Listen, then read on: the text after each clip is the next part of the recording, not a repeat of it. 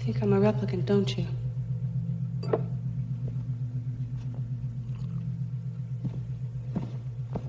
Look. It's me with my mother. Yeah?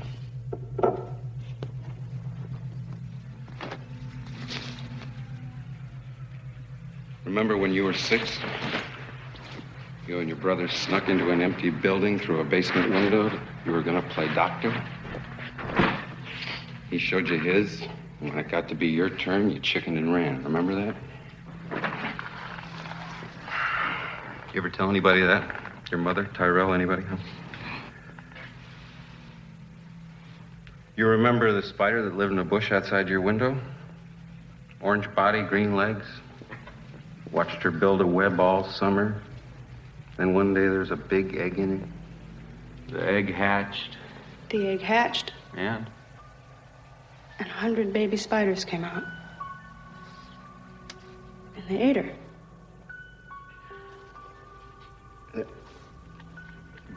Implants.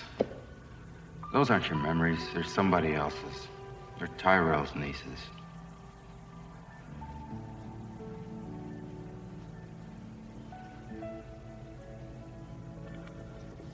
Okay. Bad joke. I made a bad joke. You're not a replicant. Go home. Okay? No, really. I'm sorry. Go home.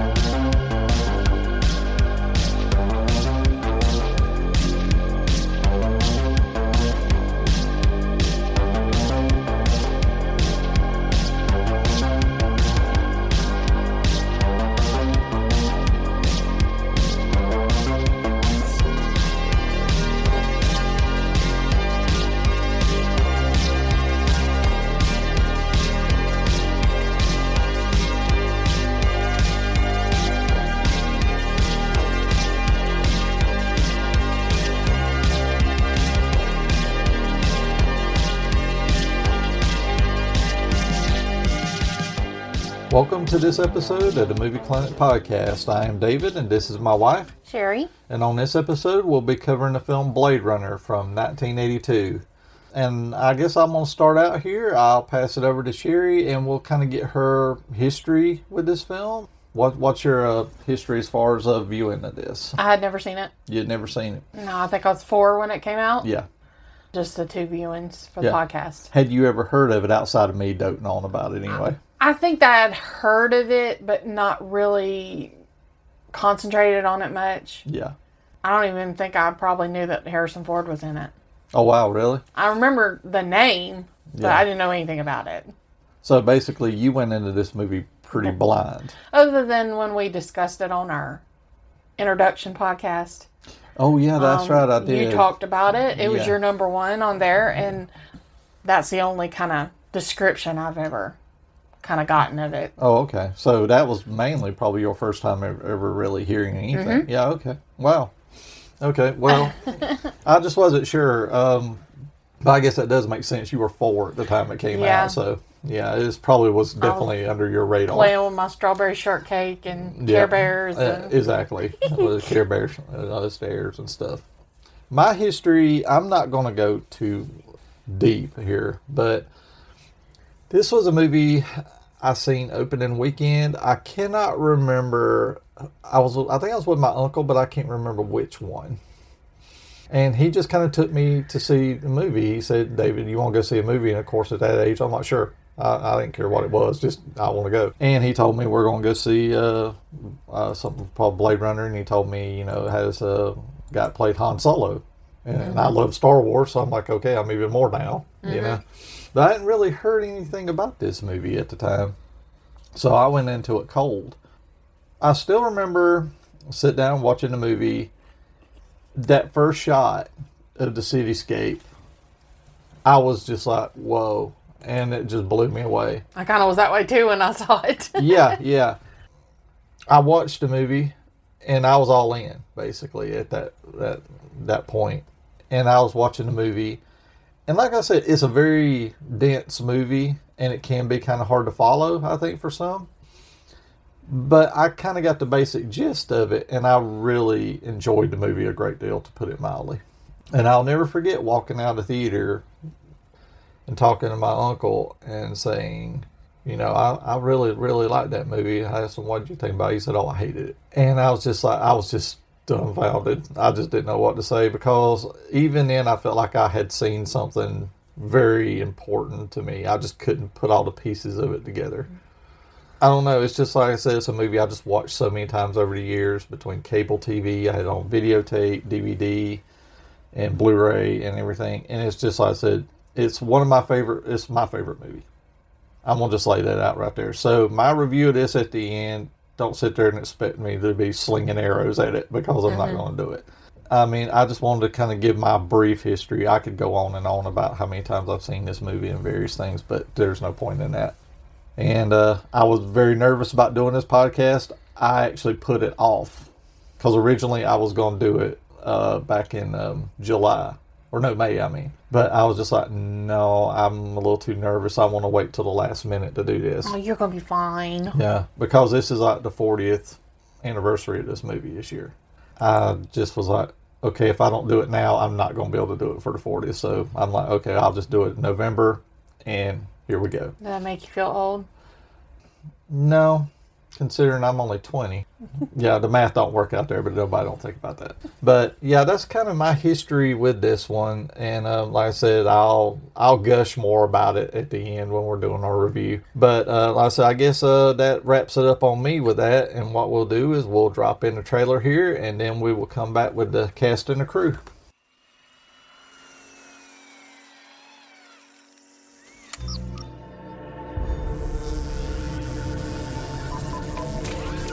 Kind of nervous when I take tests.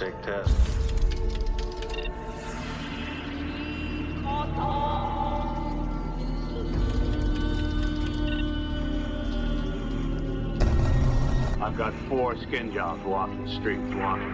They're either a benefit or a hazard. If they're a benefit, it's not my problem. I'm Rachel. Deckard. Have you ever retired a human by mistake? No.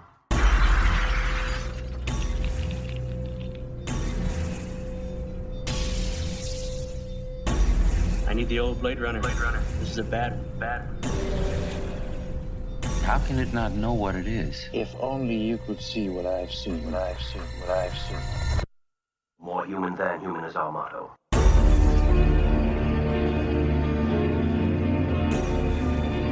What if I go north? Disappear.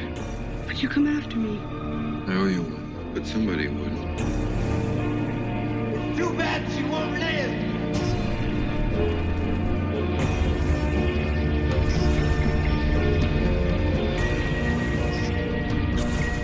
I can see you. Time to die.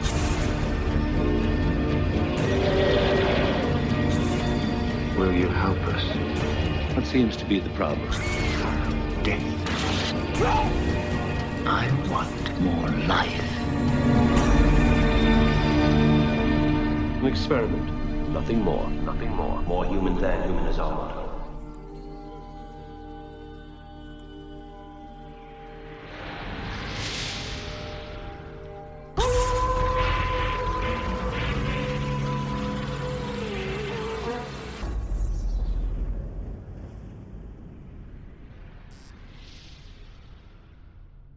Okay, cast and crew on Blade Runner. I guess first off we got Ridley Scott. I guess any film fan knows who Ridley Scott is. But he's directed such films as Alien, Thelma and Louise, Legend, Gladiator, Prometheus, and Alien Covenant, which are two films that a lot of people hate, but I really like. So, go figure. Particularly Alien Covenant. I mean, I guess you've seen some of his movies, right? Yeah, I've seen Alien, I've seen Legend. Legend's really good. Yeah. I'm going to do it on a podcast sometime. Gladiator, the one with Russell Crowe. I didn't see that. That one's really good. You like Braveheart, so I feel safe to say you would like that one too. Thelma and Louise, I feel safe to say you've seen. One of my favorites. Yeah, so yeah. He's a director who's kind of been all over the map as far as films that he's made, but he has a very kind of strong and good eye for science fiction and things like that. I didn't realize he was from the United Kingdom. He has a brother, right? Yeah, his brother, Tony Scott. Tony Scott. Who directed Top Gun, but his brother committed suicide. Wow, he's got a lot coming. Yeah. Oh, yeah, he's still working. He's like in his 80s and he's still working. Dang. Yeah. Yeah, I mean, like I said, he's one of these guys I feel safe to say he ain't going to stop until the day he drops dead. Well, he's not exactly young. No, born in 37. Yeah, like I said, I think he's around in his 80s now. So, but he's still Cadillacing along. So, but yeah, that's like I said. I do have probably some other films from Ridley Scott we'll cover at some point. Yeah, Legend. I'm all about that one. If you decide you want to do that one on the podcast, because I really like that movie too. And now we head into the actual cast of the film, and we start out with a returning actor to the podcast, Harrison Ford, who plays Deckard. And he's been in such films, of course, as Star Wars and the initial Star Wars trilogy. The Indiana Jones films, of course. We covered Raiders on, I think it was a year ago. It was last November. Correct. And yeah, Sherry didn't have kind words for that. Go back to that film to hear Sherry's thoughts on it. And he was in the film Witness, Regarding Henry, and Mosquito Coast, and The Fugitive. And he appeared in the Blade Runner sequel, Blade Runner 2049. Which highly recommended here as well. For me, is there any films of his that you wanted to mention that you really like that maybe I didn't get to? Regarding Henry. Yeah. I like Regarding Henry. Yeah. Is this different than anything he really had done? Yeah, at that time, yeah. I mean, that's Mosquito Coast is the same way. That one there was not his usual kind of movie. That was him in River Phoenix, and that's like a really good movie. Yeah, I mean, it's like I said, I mean, he's good in everything. So, even if the movie ain't that great, he's still good in it. And then next we move on to Rutger Hauer as Roy Batty. And now he's been in such films as Flesh and Blood, The Hitcher, Wanted Dead or Alive, Split Second, and Batman Begins. He's like one of my favorites. In any movie I see him in, he's always good. I always think of Hitcher. The Hitcher? When I see him. That or Flesh and Blood. Yeah, those are two great movies. Those are two. Yeah. I love Flesh and Blood. That was one I remember watching on HBO a lot when I was a kid. And The Hitcher also. The Hitcher actually frightened me when I was a kid just by how brutal that movie got. But Rutger Hauer, he sadly passed away in 2019. And I don't think I ever really heard what he died from. I just remember hearing he passed away. I'm not sure if it was ever released how he finally passed away. But next we have Sean Young as Rachel. And she's been in such films as Stripes, Dune, Wall Street, Firebirds, and No Way Out. And you were mentioning the day you remember her most from Ace Ventura, right? Yes. Yeah. So strangely, that's probably one of her most well-known roles, probably outside of this, and probably Stripes. And she actually even appeared briefly in Blade Runner 2049, but is I think it was like a CGI kind of computer generated, I think, kind of thing. But yeah, she actually appeared in that briefly as well. But next we have Daryl Hannah as Pris, and she's been in such films as Splash, Final Terror, Legal Eagles, Wall Street, and Grumpy Old Men. Which when I seen that, I totally forgot she was in that movie. Yeah, I think she was in that and the sequel too. Yeah, I totally forgot she was in that. But she's still working today, I think. I just seen her in a film not too long ago, and I remember she was in the Kill Bill films, those two movies. She was in those as well. But she's married to Neil Young. Oh, yeah, that's right. I forgot about that.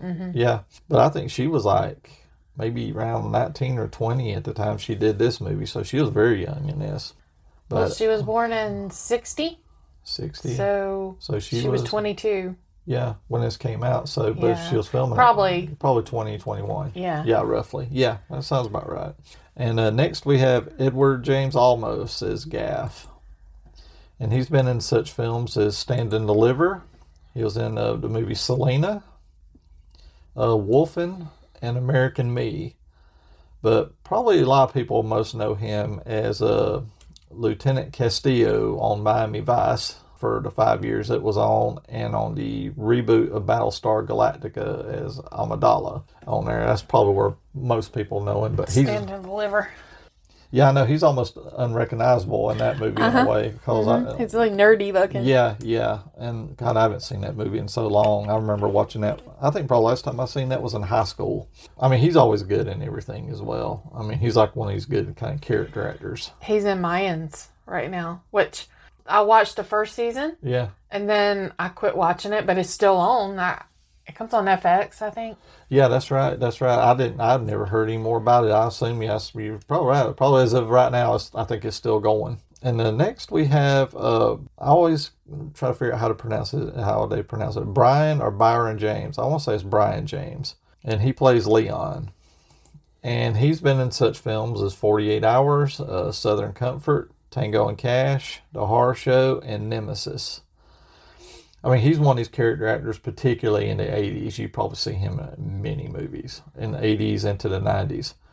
He died in 99, and he at that time had 174 credits. Yes. Yeah. So he was pretty busy. I was about to mention that, yeah, because he accumulated a lot of credits in his time working. But like I said, he popped up in anything, even if it was a little small role or something like that. You know, he worked a lot. Next, we go to Joanna Cassidy as Zora. And she's been in such films as Under Fire, Who Framed Roger Rabbit, The Package, and Club Paradise. And as far as I know, she's still working now. I think I see her kind of pop up in things here and there. She seemed like she kind of leaned more toward TV than movies. Yeah. But She was on NCIS New Orleans till 21. I think they canceled that one.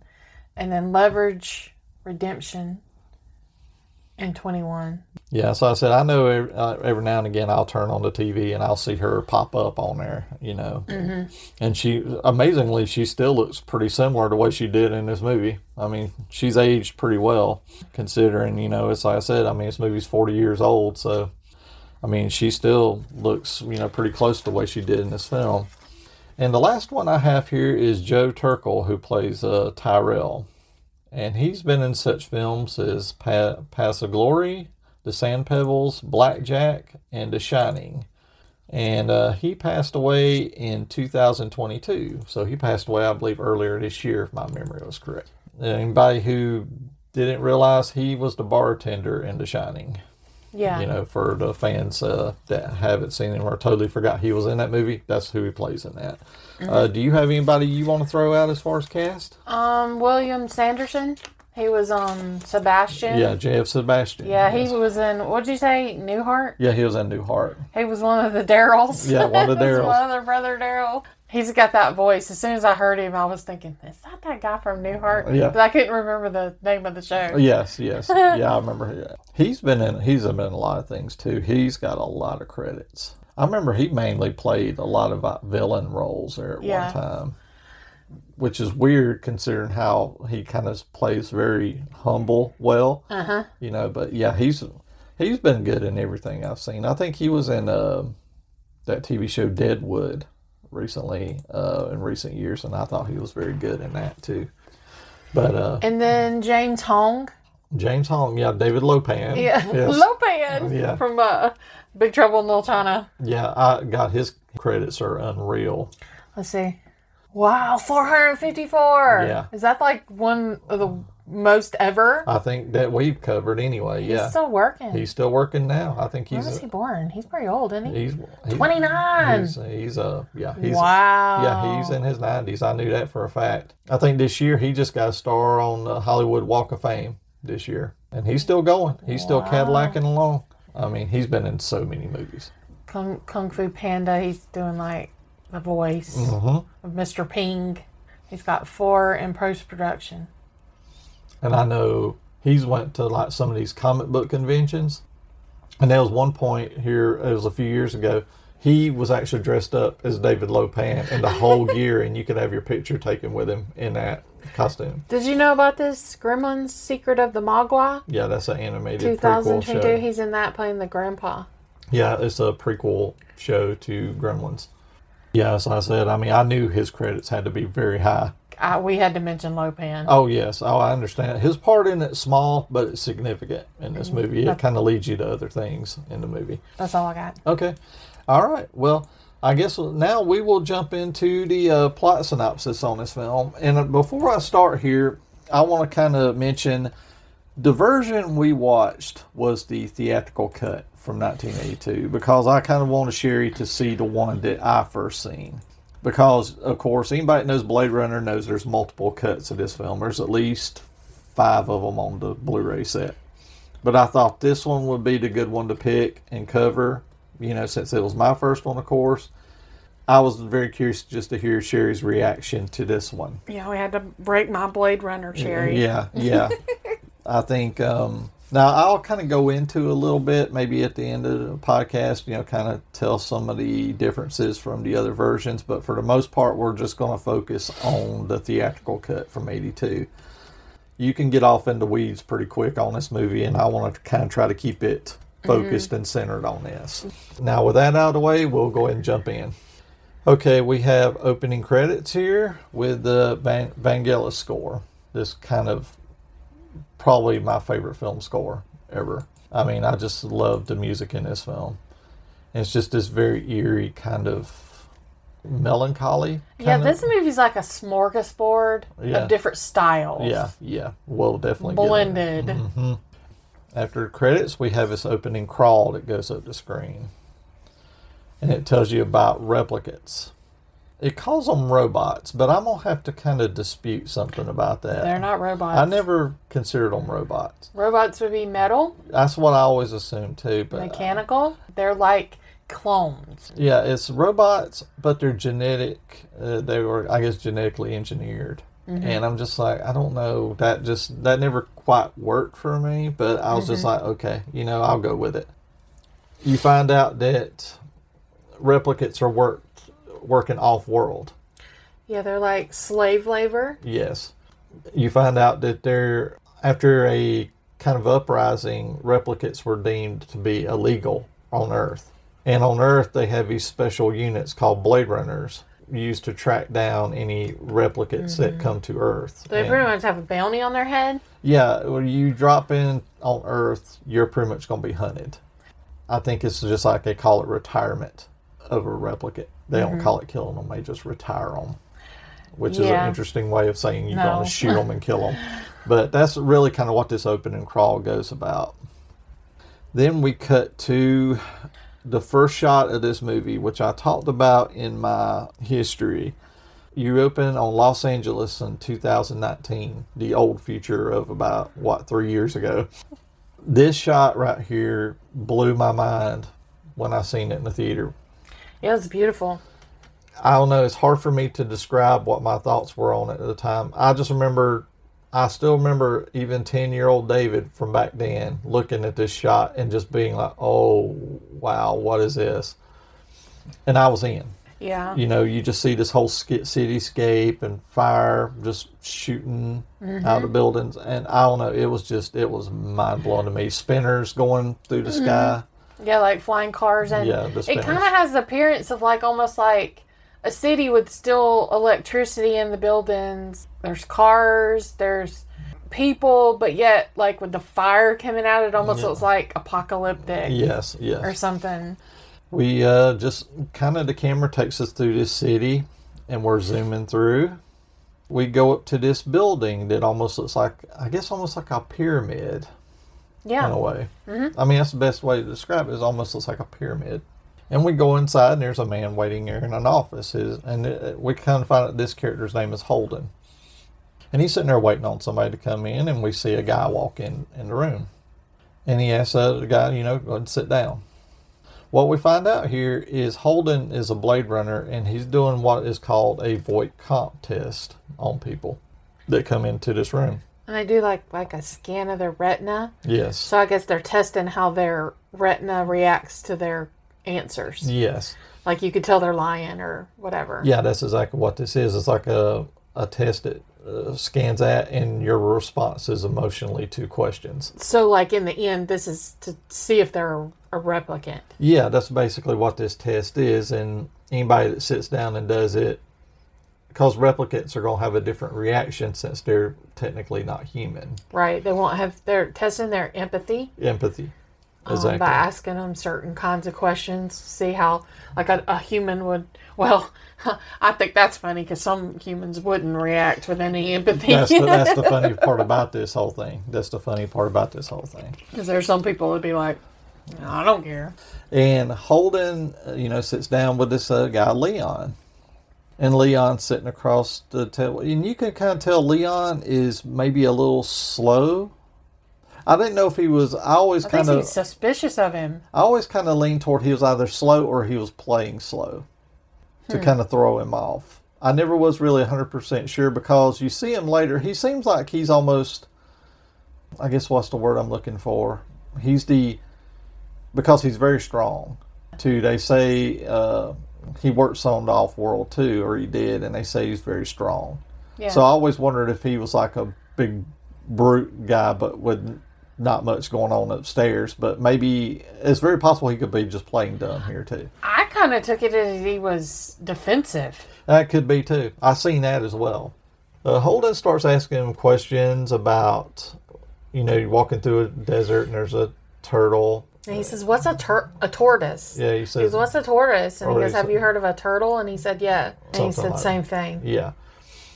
And he says something like, "Well, I've never seen one." And he starts asking him these questions. You see it up on his back, and you're not helping him and everything. And he starts getting kind of agitated by this question. Holden just kind of says, "Don't worry about it. Don't worry about it. This is just a routine test we're giving to everybody. No big deal." Kind of trying to put him at ease a little bit. Then Holden asks him a question about his mother. And Leon kind of leans up and, he's like, "You want to know about my mother?" A gunshot goes up from under the table and knocks Holden up against a wall. And then Leon stands up, he's got a gun, and he fires again. And basically knocks Holden right through the wall with this gun. I mean, this had been a serious gun. So apparently, if anybody hadn't figured it out, Leon's a replicant. Yeah. Yes, he definitely is. And then we kind of cut to the outside. We see the cityscape outside again. I know many people, you're going to hear me say stuff in here probably millions of people have already said. But this is probably one of the most detailed movie sets I've ever seen. Ever. Yeah. Just the detail of this.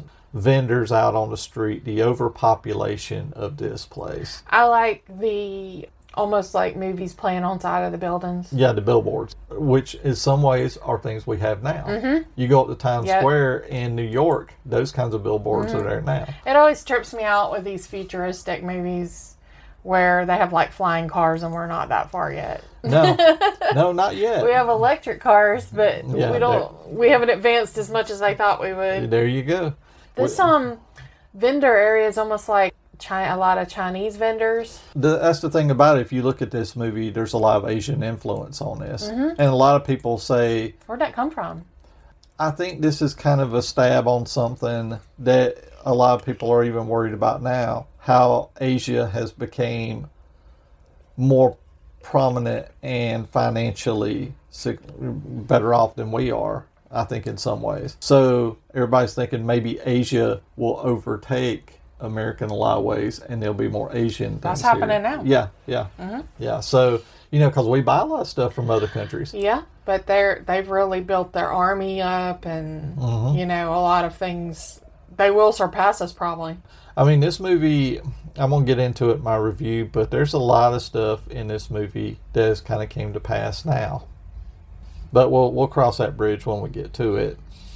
And of course we have the blimp that goes by, this kind of thing, and it talks about going to the off-world colonies. Basically, I guess you just, you don't live on Earth anymore. You can go live on off-world. I guess it's Mars or the moon or wherever. Because that's what the replicants, I guess, are. They're just slave labor. So, like, when you choose to go, do you go and just work? You live. The replicants do the work. You just go up there to live. Oh, okay. Yeah. Why can't we have that now? Yeah, I want to go somewhere. Yeah, well, I mean, judging by how this world looks, I think, it shocks me that a lot of people aren't going. And then we kind of just move through these city streets, and we see our lead here, Deckard, sitting there reading a newspaper, which is very weird to see because nowadays it would be a tablet or a phone. Yep. But that is a stab on the mixture in this movie. Mm-hmm. Are we going to talk about that yet, or do you want to wait? The mixture of almost the 1930s. Oh, we can do that now. What do you call it? Art Deco. Art Deco. You know how they always had the detective reading the newspaper Yeah. in the movies? That's what it kind of reminded me of. Oh, yes. I mean, the film is pretty steeped in film noir aspects. Yeah, I mean, I totally agree with that. The clothes and the hair, and they all have jackets with the big collars. Yep, exactly. This is the first, and we get the voiceovers, which are only in the theatrical cuts of the film. Which I appreciated because I didn't know what was going on. Oh, well, that's the thing about it. And I don't fault anybody for this. There are people who love the voiceovers, and there's people who don't. I was having a hard time following, like, who is this person? What's going on? I mean, I'll have to admit, I'll get into we can get into the voiceovers briefly right now. I'm good with them either way. I do have to admit, I tend to watch the movie without it more than this one now, because the voiceovers kind of intrude on the atmosphere and the mood of the film to me a little bit, particularly the last one. After, spoiler alert, the last, the Tears and Rain speech, I kind of feel like that voiceover is a little intrusive. But outside that, I don't really mind the voiceovers that much. But of course, I grew up on them, so I have an affection for them. I feel like the voiceover was the only way that you really understood Deckard at all. Because he's very unlikable to me. Yes, he is. There's very little that would have made me like him as a lead. Yeah. So I kind of liked that because it did kind of give you some insight into his mind and the way he was thinking about things and actual feelings that he might have. And you're thinking like one of the studio executives at the time, because that's what they exactly pretty much felt too. So there you go. But you find out he's an ex-Blade Runner. He's retired. Yeah, he's retired, and I guess... He says, I'm an ex-Blade Runner, ex-killer. Yes. Then he's called over to this, I guess what you call kind of a noodle bar. And he orders some noodles and some shrimp. Sushi. Yeah. He gets his food, and he's sitting there eating, and then this man approaches behind him. This is the character Gaff, who is talking to him in city speak. Deckard acts like he doesn't know what he's talking about. And he asks the guy behind the counter to what's he saying. He says, "You're under arrest, Mr. Deckard." And Deckard's like, "Nope, I'm sorry, I'm eating." He has the wrong guy. Yeah, he has the wrong guy. Gaff has some wacky eyes. Yeah, he's got these kind of almost eyes. You almost think he would be blind. Yeah. The way he colors his eyes, but they're not. Silver contact. Gaff says something, and the name Brian comes up. And then Deckard kind of looks like, "Oh, okay." And he's like, "Okay." He goes along. Is it Brian or Bryant? Bryant. Bryant. I've heard Brian and Bryant. I don't think it says Bryant on Bryant. IMDb. That's probably what it is. T on the end. Yeah. They go to one of these spinners. Then we get some more shots of this cityscape, because they're going to, I guess, what you call the Blade Runner unit station. And you find out that Deckard knew who Gaff was. He kind of seen him around, but he wasn't going to make his job easier for him. I don't know. We just get, like I said, we get more amazing shots of these sets and the details and the models, which, I love looking at this stuff. And then they come into land at the Blade Runner unit. Well, they're in a police car. Yeah, it's like a spinner. That's what I think. So this is kind of like the police station, I guess. Then we cut to a shot, and we see Brian sitting in his office. Like an old 1930s office. Yeah. The way the door looks. And yep.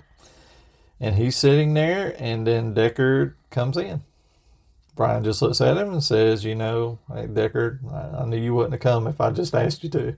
Yeah, he wants him to come out of retirement to hunt some replicants. Yeah, well, he says that there are 4 skin jobs walking the streets.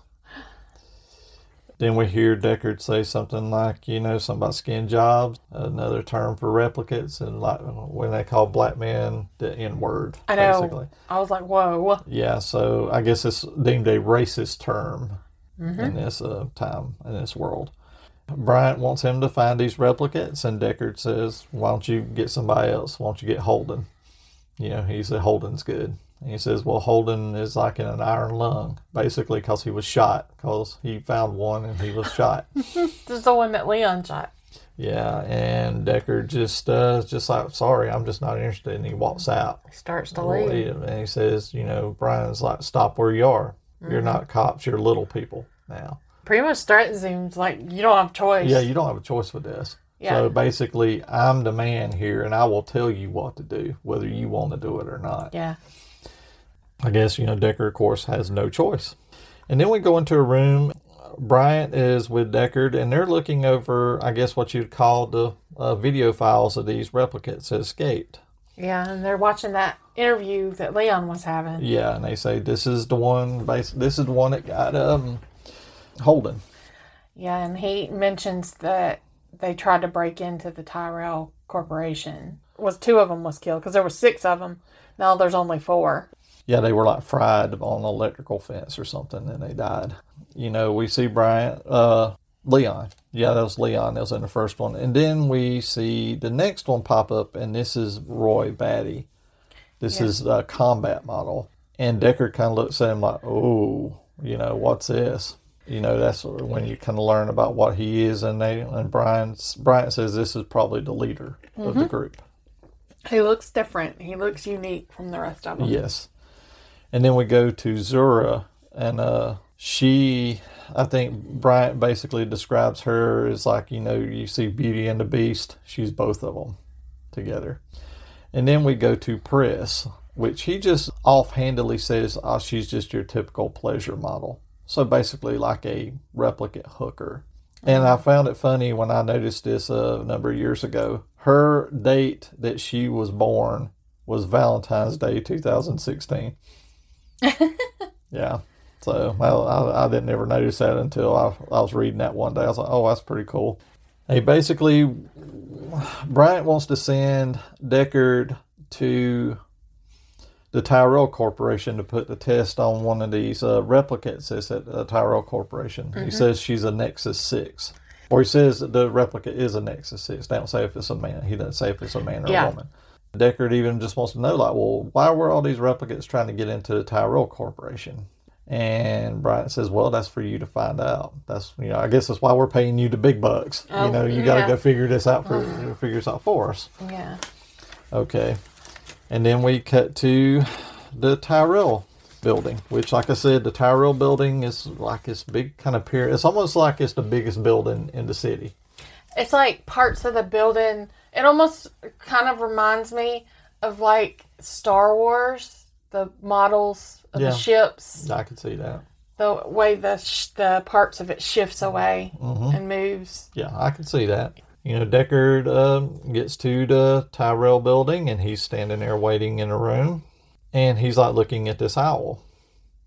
And then he hears a woman say, you know, you like our owl? And she kind of walks out of the darkness, and this is Rachel. She looks very 30s. Yeah, very kind of film noir. Very film noir. You know, she asked, like I said, do you like our owl? And Deckard says, is it real? And she says, no. Because in this world, there's very little to no wildlife anymore. You know, because anything like a animal or a pet or something, there's not really any now. You know, Deckard just sits there and, you know, he's talking to her a little bit, and she knows he's like a Blade Runner.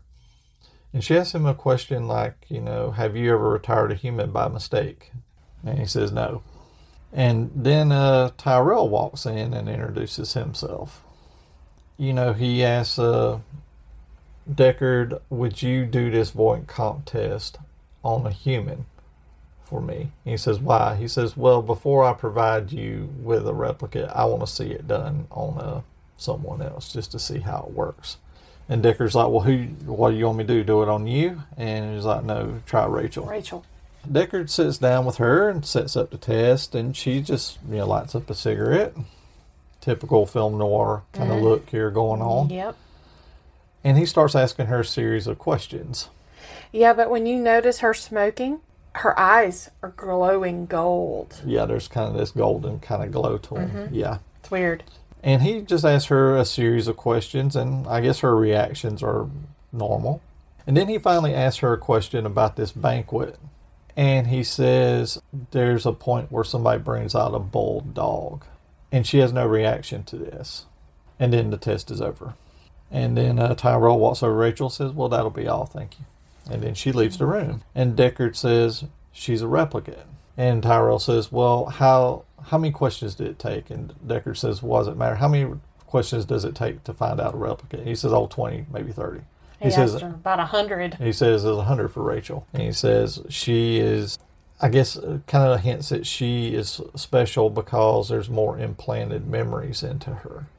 Deckard is kind of like, so she doesn't know she's a replica. He's like, how can it not know what it is? Notice he says the word it, not her. Yeah, it's an it. I thought that was kind of sad. They implant memories that are not actually their own. So you were walking around having all these memories that aren't yours, and you assume they're fake. They're fake. Yeah. Yeah, like I said, Deckard's just like, well, how can it not know what it is? And then we cut to a scene where Deckard he's outside of a building with Gaff. And we kind of find out as we go in, this is Leon's apartment. They got his address from the tape. And he's kind of snooping around in the apartment, looking for clues. Gaff is standing outside. He makes a little origami thing out of like a toothpick or something like that. And he just sets it there on the counter.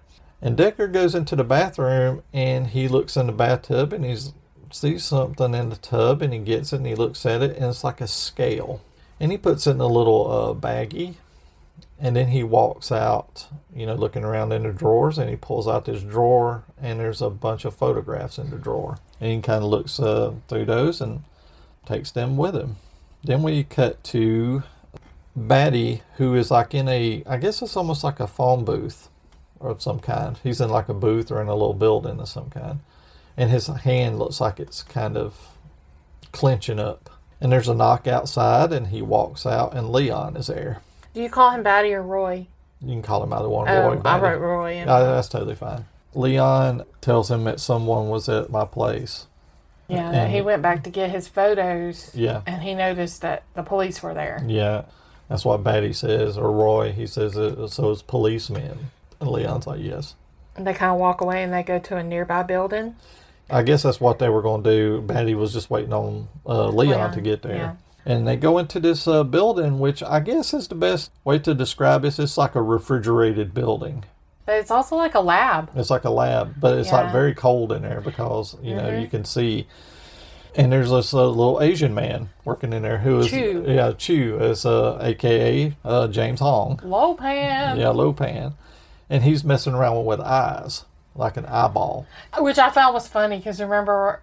He had a thing for colored eyes. Green eyes. Yeah, green eyes. Big Trouble in Little China. Yep, which was, about 2-3 years after this, or a little bit, somewhere around in there. They basically, I don't know, strong-arm Chu a little bit. I don't know if strong-arm is the right word for it. They kind of intimidate him a little bit. What is this tube things in his back? To me, that's an insulated suit. Okay. Because it's so cold. Apparently it's so cold in there that that thing is wrapped around them. Tubes are probably pumping hot air into the suit. That's what I always assumed anyway. Well, they jerk that off. Yeah, so he is sitting there freezing. And Batty just tells him, I have questions. Yeah, he wants to know who the man was that created them. He wants incept dates. Yeah. Basically, the dates on... I guess birth and death of a replicant. He wants those. And this Chu says, I'll just do your eyes.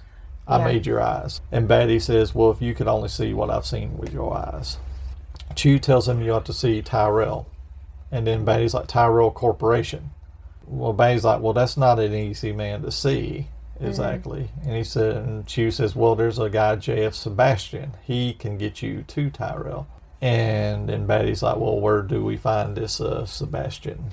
Then we cut to a scene back. I guess Deckard is headed back to his apartment. He goes up and you find out he lives on the 97th floor of this building. So this is a extremely high building. And he's in the elevator. You can tell I guess he's just had a long day. He's tired and everything. And he's sitting there. And then by the time the elevator door opens, he whips his gun around and points it in a direction. And it's Rachel's been sitting in the elevator this whole time. I guess just kind of staring at him like quietly. And he didn't ever notice her sitting there. And he just walks to his apartment building. He's like kind of got the shakes and he's just kind of agitated. Which I always kind of took it as later on as I was watching this. I think Deckard's kind of an alcoholic. You know, and like a introvert. Yeah, very introvert. An alcoholic introvert, which is not a good combination to be. She wants to know what he found out during that interview. Yes. Because she asked Tyrell and he wouldn't tell her. And he offers her a drink and everything. Rachel then pulls out something, a picture. He says, you know, I want you to look at this. This is me with my mother. And then Deckard starts saying, you know, stuff like these things to Rachel about like, you remember this. Do you remember this? Do you remember this spider that lived outside your window? And then the eggs hatched and all these babies came out. And then she finishes what he's saying. Didn't he say something weird about her brother? Yeah, he says that's another memory about you. That her brother touched her or well, something? no, they were playing doctor. And he showed her his, and then when she was going to, she chickened out. He says, do you remember that? And then he talks about the spiders. And then she finishes this thought. And he says, these two things I told you aren't your memories. These are Tyrell's niece's memories that are implanted in your head. That's how I knew them. So basically, he pulls a asshole move to tell her, you aren't real. You're not human, you're a replicant. Yeah. And he didn't do it in any kind of subtle, nice way. No, just blunt, like, you're just nothing. Like, he's an asshole. Yeah. I remember watching this scene when I was a kid, and I kind of got the gist of this scene when I was a kid. I was like, that is mean as hell. Starts crying. And I think he realizes he kind of screwed up right there. He's like, oh, well, let me go get you that drink. You know, and he goes to the kitchen to get a drink and she just has her pictures and she just tosses them down and walks out. She leaves. And I love a little mention in this apartment. I love how every room you walk into, the lights will come on. Yeah. And then when you walk out, the lights go off. You know, I like those little touches right there. She walks out. I don't know. It's just like I said. It's very cold of how he did that. Deckard just kind of picks up the photos and just looks at them. Did you wonder why once he found out that she was a replicant, doesn't that make her wanted? Yeah. Why didn't he add her to the list? I think he felt like shit when he seen her crying. Because he probably had never been around a replicant that actually started crying before, and I think that jarred him a little bit. Didn't that person say earlier that they could learn? Yeah, learn emotional feelings. They learn emotional responses. And I think her crying threw him off. Yeah, because there's a voiceover saying that replicants aren't supposed to have feelings. Yeah. The same as Blade Runners. Yeah. Which he's very much like that. Yeah, very detached, very cold. He makes a comment that he doesn't know what is happening to him. Yeah. I think he was just a little affected by hurting her. Yeah, I think that clicked in because he realized, whoa, wait a minute, I overstepped here. I think there's a little attraction between them, even from the moment they met. Yeah. They're both very inward, though. Well, that's a point that is in this movie a great deal, how everybody's so detached. And ironically, the replicants to me are the ones that aren't detached. This is like when me and you met. Yeah, yeah. Well, yeah, you made me cry. Yeah, when you punched me in the face. Shut up. And after this scene here, we cut to a homeless girl out walking in the streets. It looks like the slum area of this already destroyed city. Look, basically. This is Pris. And then we find out this is Pris, and she goes to, I guess, lay in kind of a little alleyway there, and kind of covers up with some trash and newspapers. Trash newspapers. Yeah, she's kind of dressed like a prostitute. I guess so. She's got garter belts and I could see that, very, yeah. like gothic black dress. And then we see a vehicle pull up, and this guy gets out, and he's walking to this building, not too far away from her, and he drops something and startles Pris. And she gets up and takes off and runs and slips up and breaks a glass, which I heard was not supposed to happen. Oh, it was an accident? That was an accident. Oh, she wow. actually broke that thing with her arm for real, like cut her arm. Dang. I think she says she still got the scar to it for this day. We find out that, and this man that walks up to her, this is J.F. Sebastian.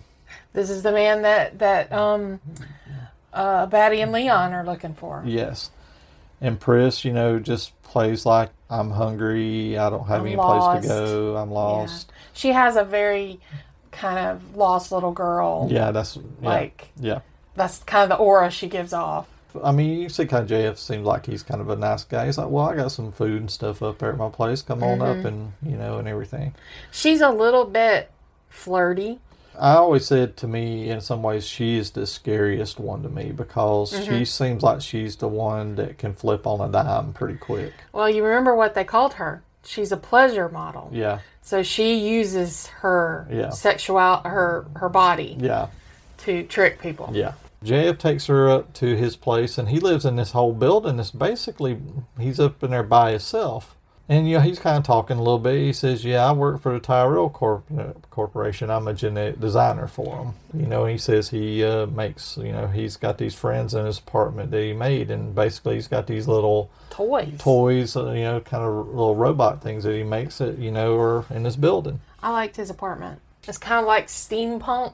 Yes. And it's like full of like toys that he's made and dolls. I mean, you can see stuff that he's probably been working on, stuff that, he's probably just gotten started on in general. But yeah, JF asks her, where are your friends? You got any friends around? He says, well, I'm going to try to see if I can find them and let them know where I'm at tomorrow. Then we cut back to Deckard's apartment. And he's sitting there playing at a piano, and he's just kind of looking at these photos that are around his piano, and he picks one of them out. And he gets his bottle of hooch. And then he goes to the couch and puts the photo in this machine. If I remember correctly, it's called an Esper. And what this machine does is it takes a photo and it enhances every aspect of the picture.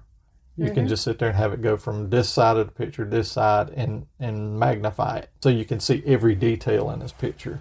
And he scans around this picture, and then he comes across a thing that has snake scales on it. And he looks at the snake scale that he's got. It looks very similar to that one. Then he scans it over a little bit further into the picture, way deep into the picture, and there's a woman laying in a bed. And then he looks at that and he says, I want a hard copy of that right there. And then it prints him out a copy of this picture, and it's a woman laying in a bed who has a snake tattoo on the side of her neck. So, okay, he's got a snake scale and he's got a picture of a woman with a tattoo. So there's a lead right there. And Deckard, then next we cut to him. He's back out on the streets, and he takes this scale to a woman in like a vendor shop or something. He says, do you know where this fish scale came from? Yeah, and she says it's a snake scale. Yeah, he says, well, it's manufactured, has a manufacturer number. And he says, yeah, and you're right. She says, no, this isn't a fish scale. It's a snake scale. Snake scale. And he's like, snake. He said, and she points him out, says, well, this is the man that probably made it. He works right over there if you want to go talk to him. Deckard goes over and kind of has to strong arm this guy a little bit because, like, who made this? And he finally tells him, oh, I sold it to someone that's down in Chinatown. Deckard finds his way to this place in, I guess what it's called, a Fort Sector. It's like this little bar. I guess what you say, kind of a bar, kind of a club down there. Like a party going on. He walks in, and he's kind of looking for the owner of the place, and the owner of this place is named Taffy Lewis. You know who he was. Yeah, I know. I pointed out. The guy from Hack-O-Lantern. Yeah, the guy from Hack-O-Lantern. Blood. Yeah. Yeah, which I always forget he's in this until I sit down and watch it again. I mean, he isn't in it very long, but he's there. Deckard shows him the picture. He says, do you know this woman? And he's just like, and Taffy's just kind of being evasive with the answers. And Deckard just kind of finally just says, are your licenses in order in here? Because, basically, I'm going to shut your ass down if you don't give me any answers. Tell me what I want. Yeah, and Taffy's like, this man looks a little dry here. Why don't you give him a drink on the house? And Taffy just leaves. Decker's like, well, all right then. Because apparently he ain't going to get the information from him that way. I guess even talking shit to him like it didn't pan out. And next we go, and Deckard is like on I guess what you'd call, he calls Rachel up on a phone, which is a, what you call it, kind of a TV kind of. It almost looks like an ATM. ATM, He slips his thing in it. Yeah. And then it calls her. Yeah. I'm actually shocked they don't have something like this now to a certain degree, even though they kind of do, if you want to call what you call kind of webcam kind of things. I guess in a way it's something like that.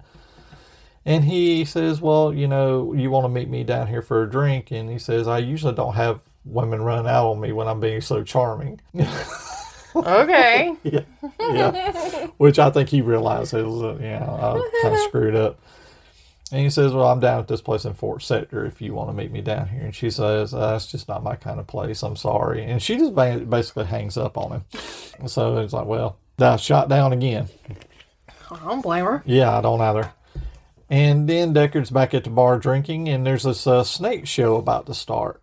Miss Salome, who's doing this show, Snake Dance, which we never see, which I think originally they was going to shoot, but they just didn't have time to shoot it. Well, they didn't really need to because he ran into her in the hallway. Well, there you go. I mean, but then, we don't see this show, but then we cut back to Deckard is backstage reading a newspaper, and he's just kind of scanning everybody. And then we see this woman walking through with snake scales on her. He does this voice of this little nebbish, nerdy guy who's for the Council of Moral Abuses. And, basically, I guess it's something to look out for women who feel exploited in any way. He's doing this little nerdy voice, and she's just kind of looking at him like, what the hell? And he's just like, do you feel yourself being exploited anyway? And she's like, no. I found this scene funny. Yeah. Because he's talking about, is she being taken advantage of? Yeah. But she's so comfortable changing her outfit in front of him. Yeah. It shows her titties and everything. Yeah. She takes a shower. Yeah. And then gets out, and I think she even asked him to help her dry herself. Yeah, I know. But while she's in the shower, Deckard says, well, I want to check your room, for holes. Curves. Yeah, for holes in the wall. So, people get a glimpse of a beautiful body. And she's just rolls around like, whatever. And he walks over and he's looking at the snake scales and he looks at them like, yep, these are like the ones I found in the tub. And then that's the point where she gets out. She's got that hair dryer thing where you stick your head up in there and it dries your hair. You're just in this little area and it just dries your hair almost like when you go through a car wash at the end where it dries your car. Yeah. I was like, I want one of those. Yeah, I think the actor said that air was very cold because they couldn't have it hot. So she said, just stick your head up in there. She gets out and like I said, she doesn't mind being half dressed in front of him. Nope. She's like, well, if I do feel exploited, who I call? Me? And Deckard's like, me. He says, well, you're a very dedicated man. He says, well, dry my back, basically. Mm-hmm. And, she throws him the towel and she turns around and he's starting to dry her back. And she whips around and knocks the shit out of him. She's a tough bitch. Yeah, and she, he flies halfway across the room and lands on a couch. And she grabs him by his collar or his tie that he has on and starts to strangle him. I think she would have killed him, but then some people start walking in the room and she just grabs her, this kind of coat that is kind of a transparent kind of plastic kind of thing, and she takes off. Before she started fighting with him, she put spike boots on. Yeah, which I imagine were hell to run in. Well, I said she takes off out into the crowded streets. Then Deckard comes right out behind her. He's got his gun in hand. Yeah, he's chasing her. Yeah, he's chasing her down. She gets in the kind of like Chinatown area or downtown, an area with a bunch of people, and he loses her. Yeah, she's trying to blend in with the crowd and try to lose him. You can kind of tell, because there's guys harassing her. This scene right here, I thought about it over the years. This is almost like a hunter hunting down a frightened animal. That's really what this thing is. He's almost firing at her a few times. He sees her in the crowd and he's pointing his gun at her, but he can't get a clear shot of her. She just continues to run through the city streets. He finally catches up to her because she is running. I mean, she's running, and you can see the fear on her face when she's running. And Deckard just tells everybody, clear out, get out of the way. And he points the gun at her and he fires. And I guess he misses that first shot. But then he fires again, and that second shot, and it hits her right in the back. And she kind of bursts through this glass, like I guess a glass in a building or somewhere. She collapses and gets up and starts to run again. And then he fires a second shot into her. Yeah, I was like, I really do not like this dude. Yeah. I really did not like him. Well, at all. Yeah, and he shoots her right in the back and he shoots her right in the front, and she collapses and she's down. It wasn't in the voiceover. He says something like, I didn't feel good about shooting a woman in the back. But he says, it made me think about her. Yeah. And I guess think about Rachel, because I guess in a way the voiceover is trying to tell you that it's very possible I might have to do this to her. And he's not feeling good about it. I made a note that this woman literally busted through every glass. She ran through a lot of glass. Door. Yeah. In this area. Yeah, she barreled right through it. I like the sound on here because you hear a heartbeat sound. That's one thing I was wanting to talk about where they was talking about robots. She has a heartbeat. If that's her heartbeat, then I don't know that I would call her a robot, and her blood was red. That's why I always looked at the replicates. I mean, everybody might have a different opinion of this. To me, the replicates are almost like clones or synthetic humans that they just, manufacture like in a test tube or something. Aren't robots always kind of portrayed as metal inside? That's why I was thinking that too. They're not. Now, I'm not saying that these people aren't genetically engineered to be stronger and maybe have implants in them that make them stronger. But I never looked at them like robots. They're like... Particularly after this scene. Clones? That's why I always look at kind of clones, maybe like, like test tubes, like grown test tubes, maybe. She's laying there and her heart stops. Then I guess there's police around and Deckard is standing there and they roll her over and you see her body and everything laying there. And then, of course, they move her head around and you see that snake tattoo on her. That was the woman in the picture for sure. You see Leon standing nearby and he realizes one of his group just got killed. Yeah, he's standing off in the crowd just staring at this as it happened. So we're down to 3. Yeah.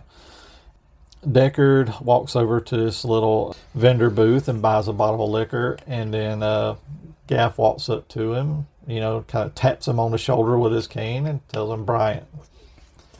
And Brian is over there waiting by Spinner and tells him, yeah, Deckard, you look like hell. Look worse than that skin job you left over there on the sidewalk. I think Deckard is like your typical drunk or addict. Yeah. He uses that to bury when he starts to care about things or feel things. Yeah. He gets drunk. I mean, they never go into this in the movie, but the reason, and I think they even mention it in the voiceover, that the reason he quit being in Blade Runner is because he had too much, there was just too much killing. And he was it was messing him up. Yeah. And like people with PTSD and things like that, what's one of the things that they do? They drink to kind of numb it. Or some kind of addiction. Yeah. That's what I kind of got from this anyway. And of course, yeah, you're right. He's buying alcohol to kind of, after this happened, he's got to drink.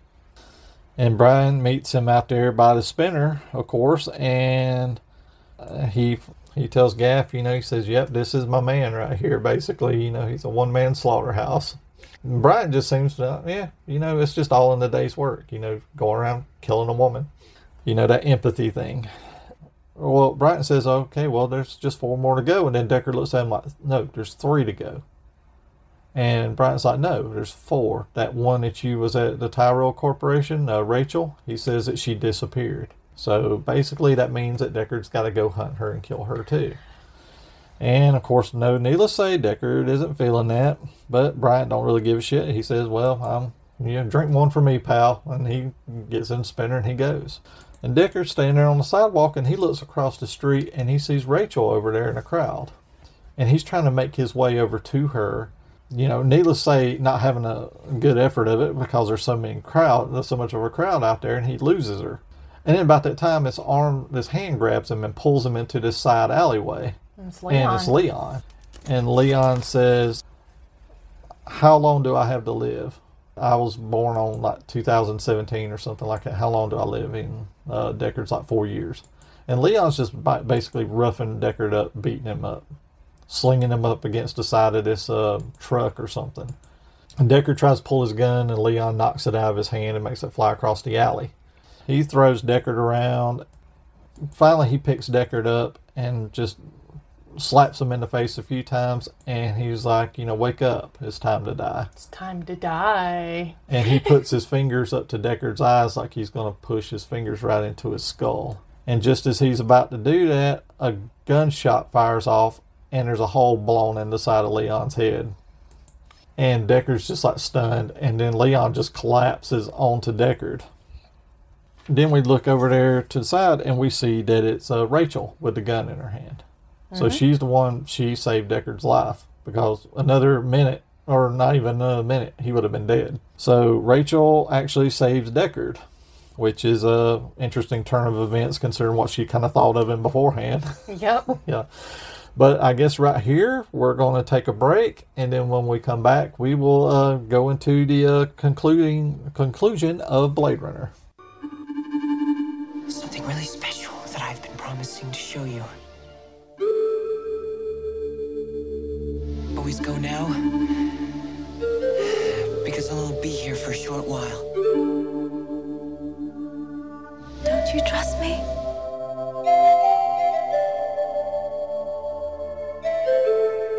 I trust you, Lily.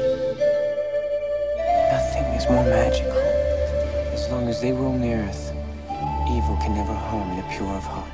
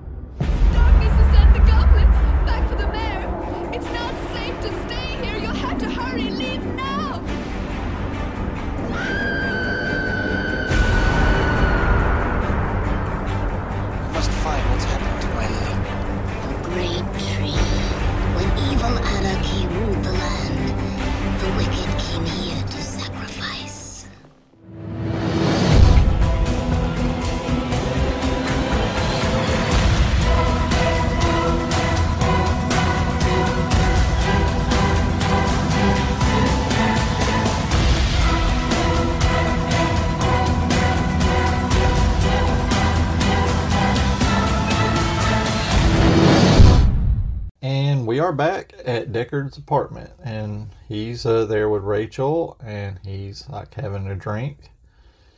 She's still very upset that she's a replicant. Yeah, she's, I guess she's still coming to terms with that.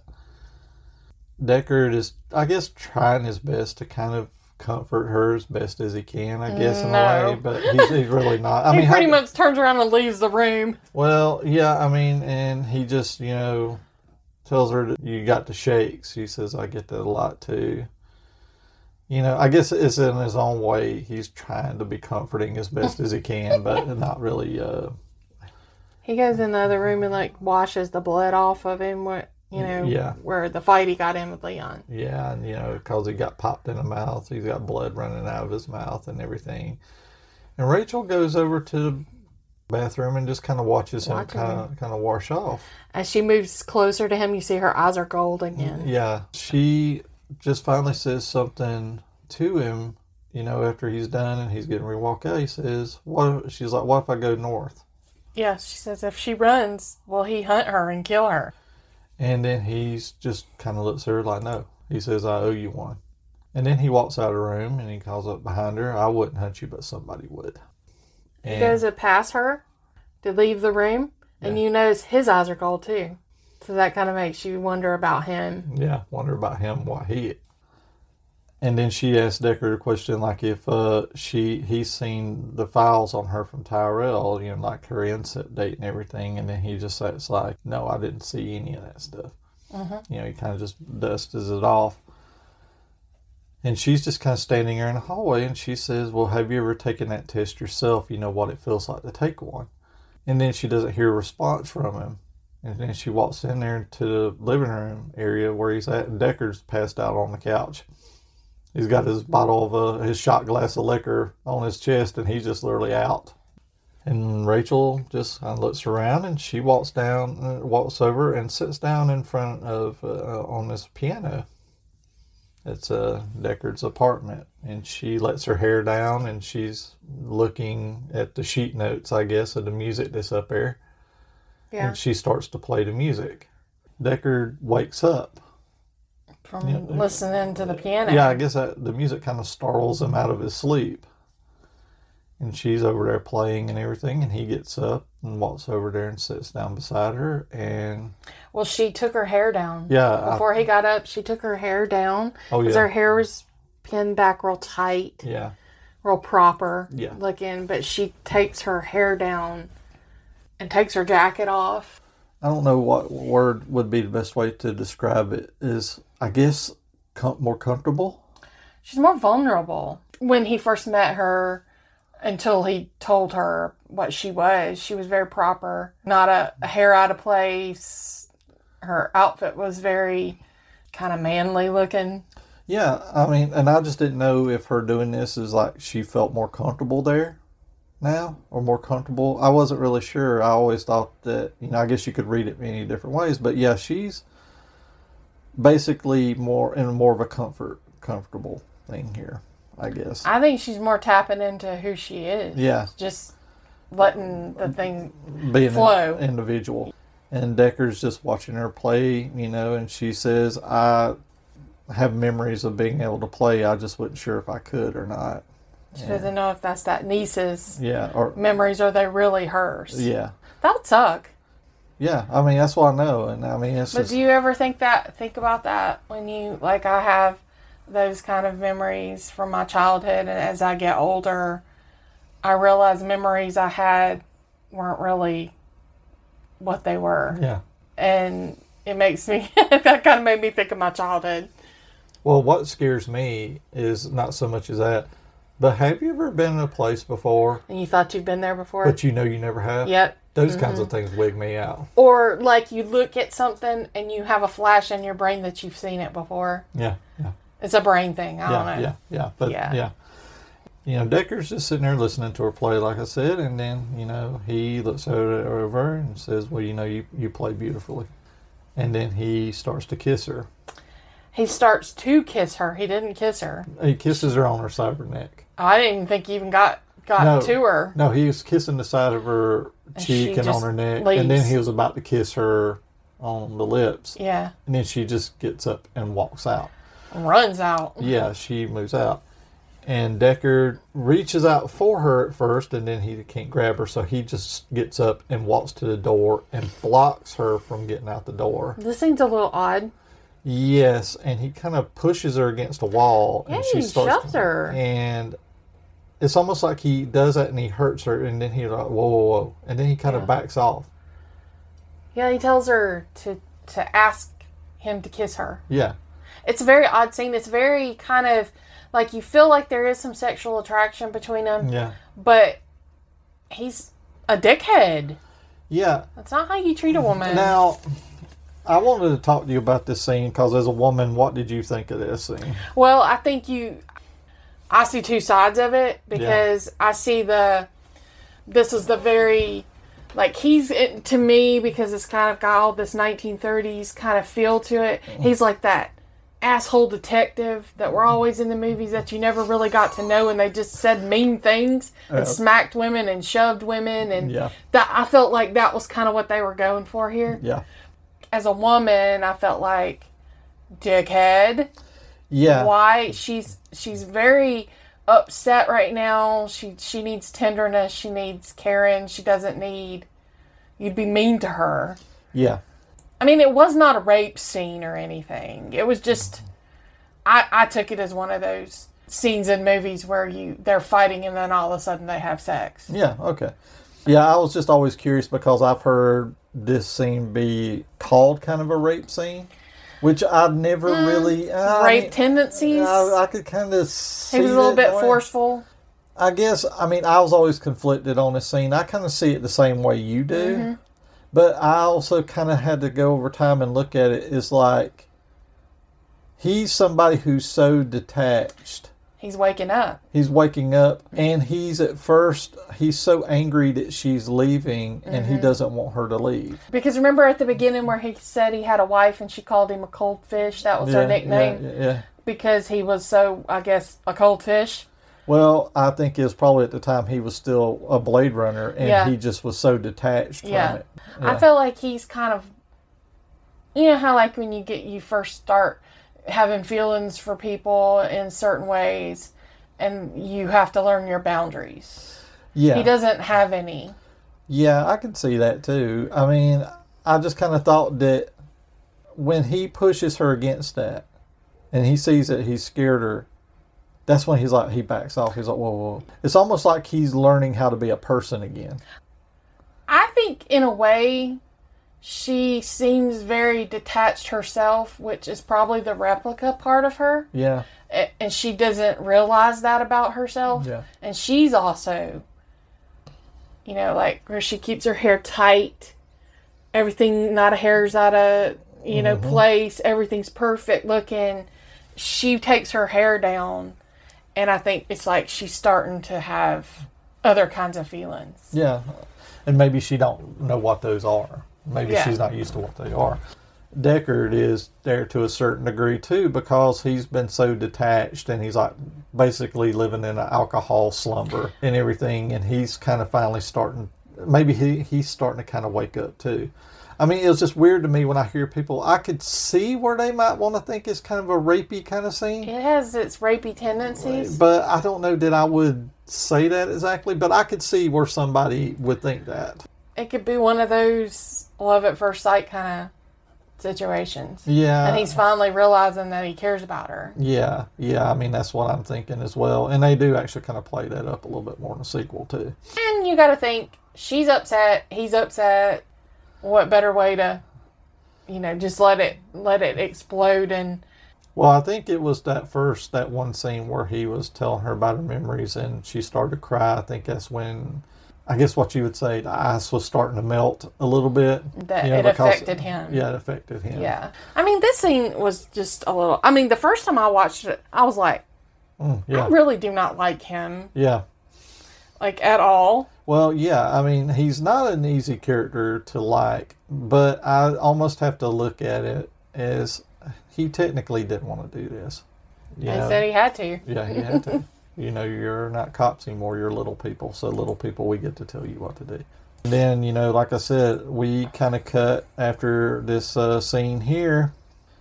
Some people call it a love scene, some don't, but we will let you watch it and debate this yourself. A lot of people said it was a rape scene? Yeah, there are people that said it was. She returned his kiss. Yeah. I don't take it as... No, I mean, to me, I've seen rape scenes, and to me, this didn't feel like a rape scene. It felt a little... It could have easily turned into one. Yeah.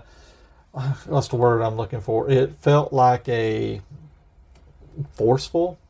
maybe thing, but I don't know. It's like I said, when I seen him back off, that was right then. It's like, oh, I've overstepped. Maybe I don't need to do, So that was kind of how I looked at it. But like I said, I would be very curious when people listen to this episode.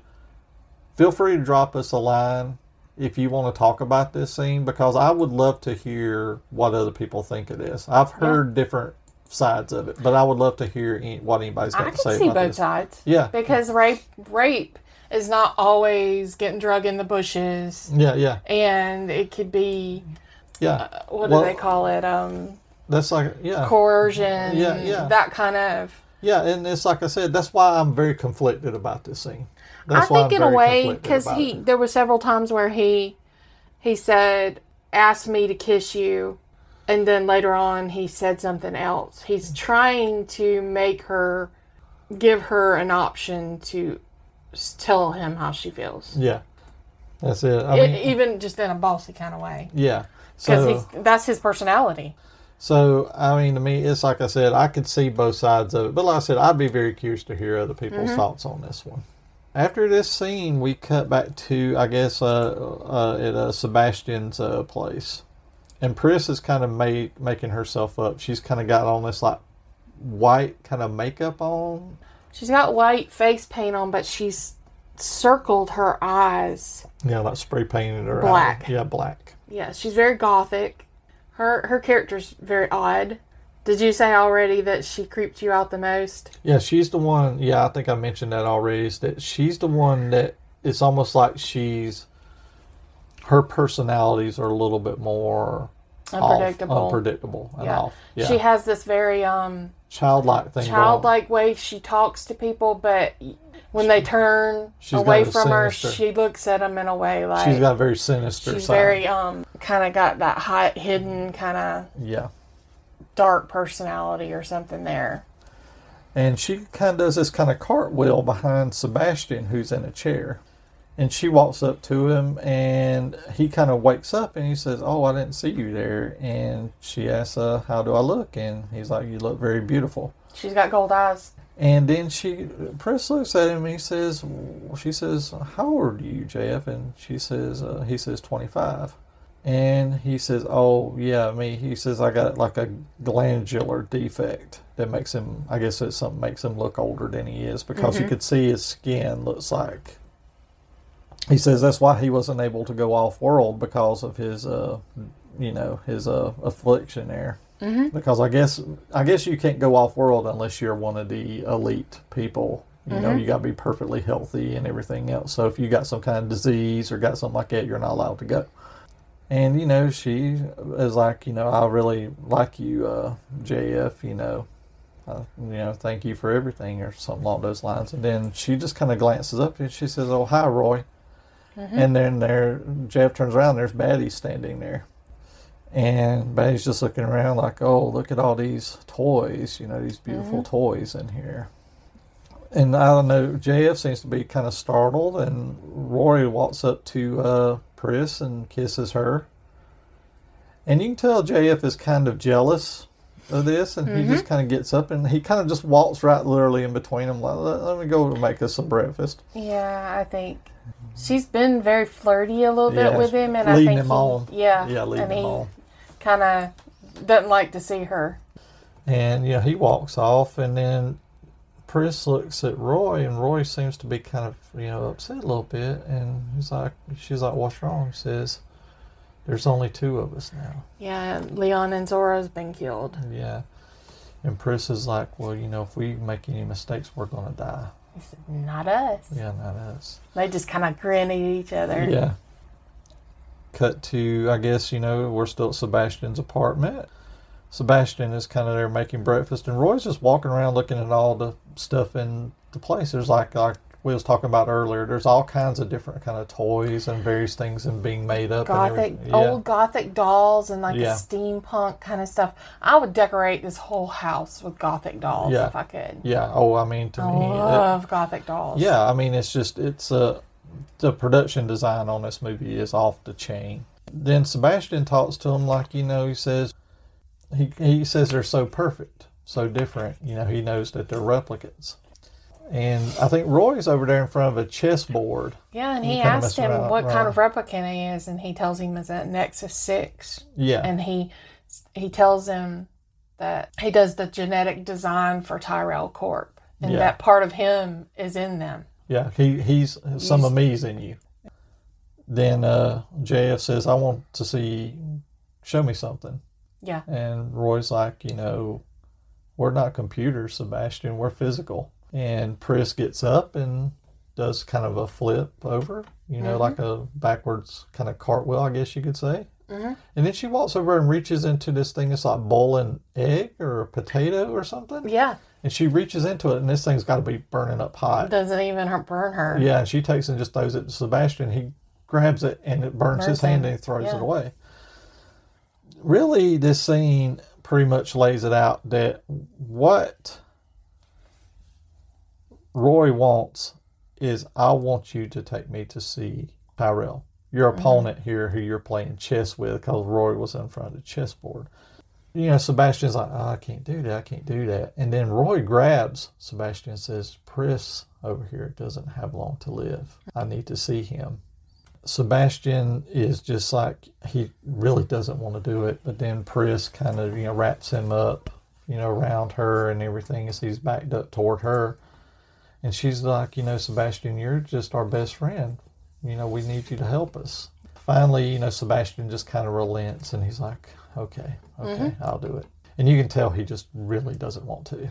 But I think he just kind of forced his hand. And then we cut to outside of the Tyrell building. And there's an elevator going up the side of the building. And inside this elevator is Sebastian and Roy. And they call up into Tyrell's, I guess his penthouse up there, his big fat pad up there. And he's in there doing his stocks or something like that. And he finds out Sebastian is coming up.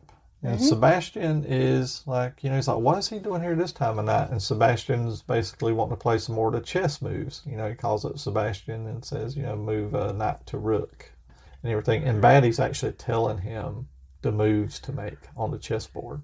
And Tyrell's like, so you got a little bit of a brainstorm going tonight, huh? He said, well, why don't you just come on up and we'll play this game a little further.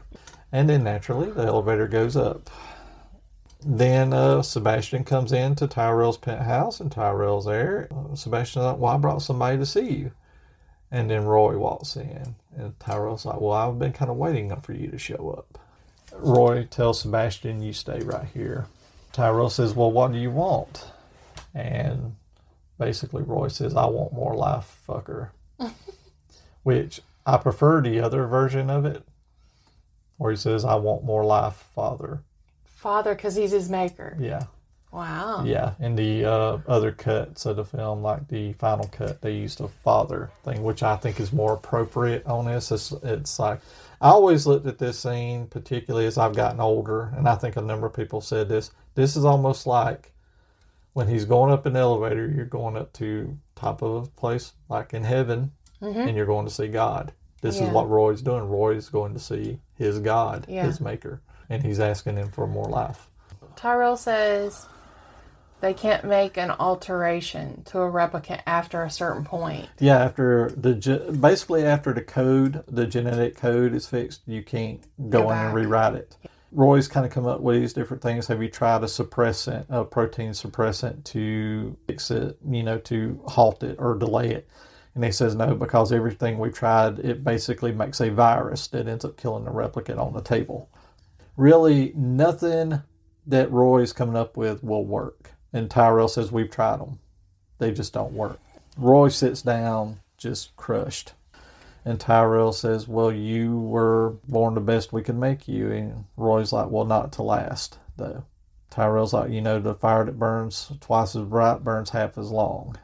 I felt like it was odd that, they kind of consider them not human, but they have a desire to live longer. That's the whole point of this, why they ran to try to get to Tyrell. Yep. To try to extend their life. They want to live. They only get 4 years. 4 years. Tyrell sits by Roy and just is almost kind of trying to comfort him in a way. I don't know. I mean, I've always wondered about this. Was he trying to comfort him, or was he trying to... I almost got the sense that Tyrell was kind of scared, too. And maybe he was just trying to calm the situation down a little bit. I don't know if he actually cared about Roy. I think he was more just trying to comfort him just to be sure. You could look at it either way. Roy just kind of looks over at Tyrell, and he just grabs Tyrell by the side of the face and kisses him on the lips. And then all of a sudden you hear a crunch. And what Batty's doing, Roy Batty here, is he is basically pushing into the side of Tyrell's face, and he starts digging his thumbs into his eyeballs. And blood just starts coming out. He's just crushing his skull and just gouging his eyeballs out. It's a brutal scene. It's a very brutal scene. Tyrell's just naturally screaming, and then he just falls over dead. And Sebastian is standing there across the way looking at this, and Roy just kind of looks over at him. You don't hear it in this version. You can hear it a little bit more, I think, in the work print version. But as Roy's walking up to him, he's like, oh, okay, now Sebastian, come. Like he's like, tell him, come on over here so I can just go ahead and we can get this over with, which is kind of scary. And Sebastian, of course, takes off.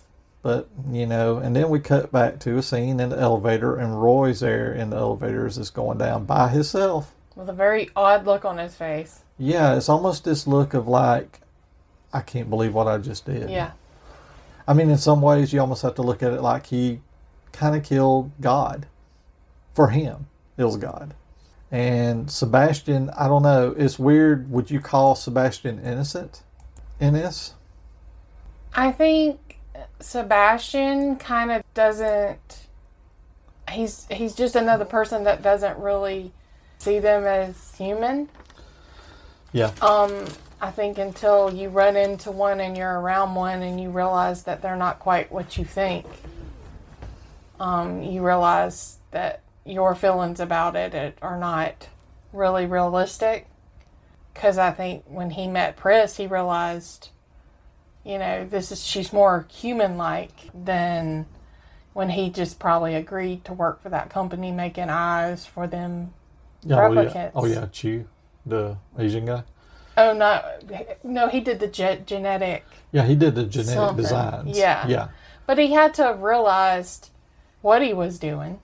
But I think he just doesn't see them as people. There you go. There, you said exactly what I've said. Yeah, he doesn't see them that way. I think in a way he's guilty in his own way, because that's exactly what you were saying. He did involve himself with the process, but doesn't... He looks at him like it's an automobile that could talk. And he just designed the genetics to build it. And that's the way he looks at it. It's like, here's the part I put in the car, but you're not a real thing to me. Yeah, what you said is exactly what I've thought too. And after that, we cut to Deckard out in his car. And he's listening to, I think Bryant is talking to him on the car radio or something. Says, yeah, we found the body at Tyrell's. That's Tyrell himself, and another one is J.F. Sebastian. And he tells him the address and everything and all. And then a spinner comes up and asks Deckard what he's doing down there on the ground. I guess, you know, there ain't no ground traffic down here. What are you doing? He says, I'm working. What are you doing? You know, he says, well, I'm arresting your ass is what I'm doing. And he tells him he's a Blade Runner and everything. And the spinner guy just sits there for a minute and says, well, okay, it's all clear. Have a better one. And then he takes off. And Deckard then kind of gets JF's number, I guess, to his phone. And he calls the number. And it's another one in video monitors.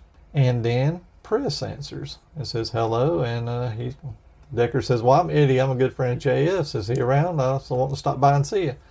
She's like, no, or something like that. And then she just hangs up. Yeah. And he was like, well, that ain't a way to treat a girlfriend of JF's.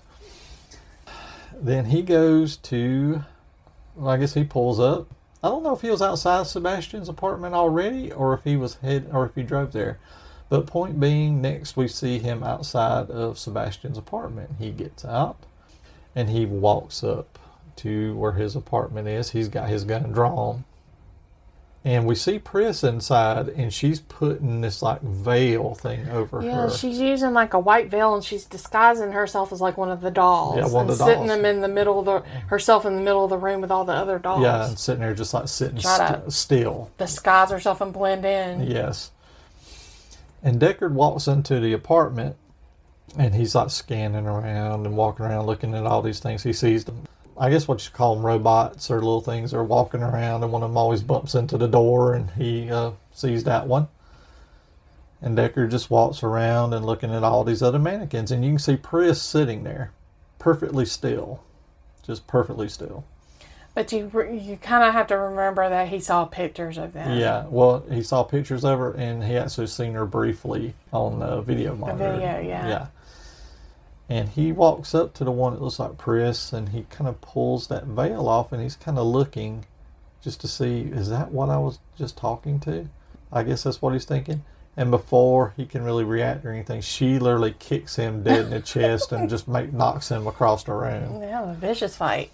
Yeah, and she does these flips and then just catches him between her legs, and she turns him around and slaps him on the side of the head. Like in the ears or something, I guess. Yeah. I guess to disorient him.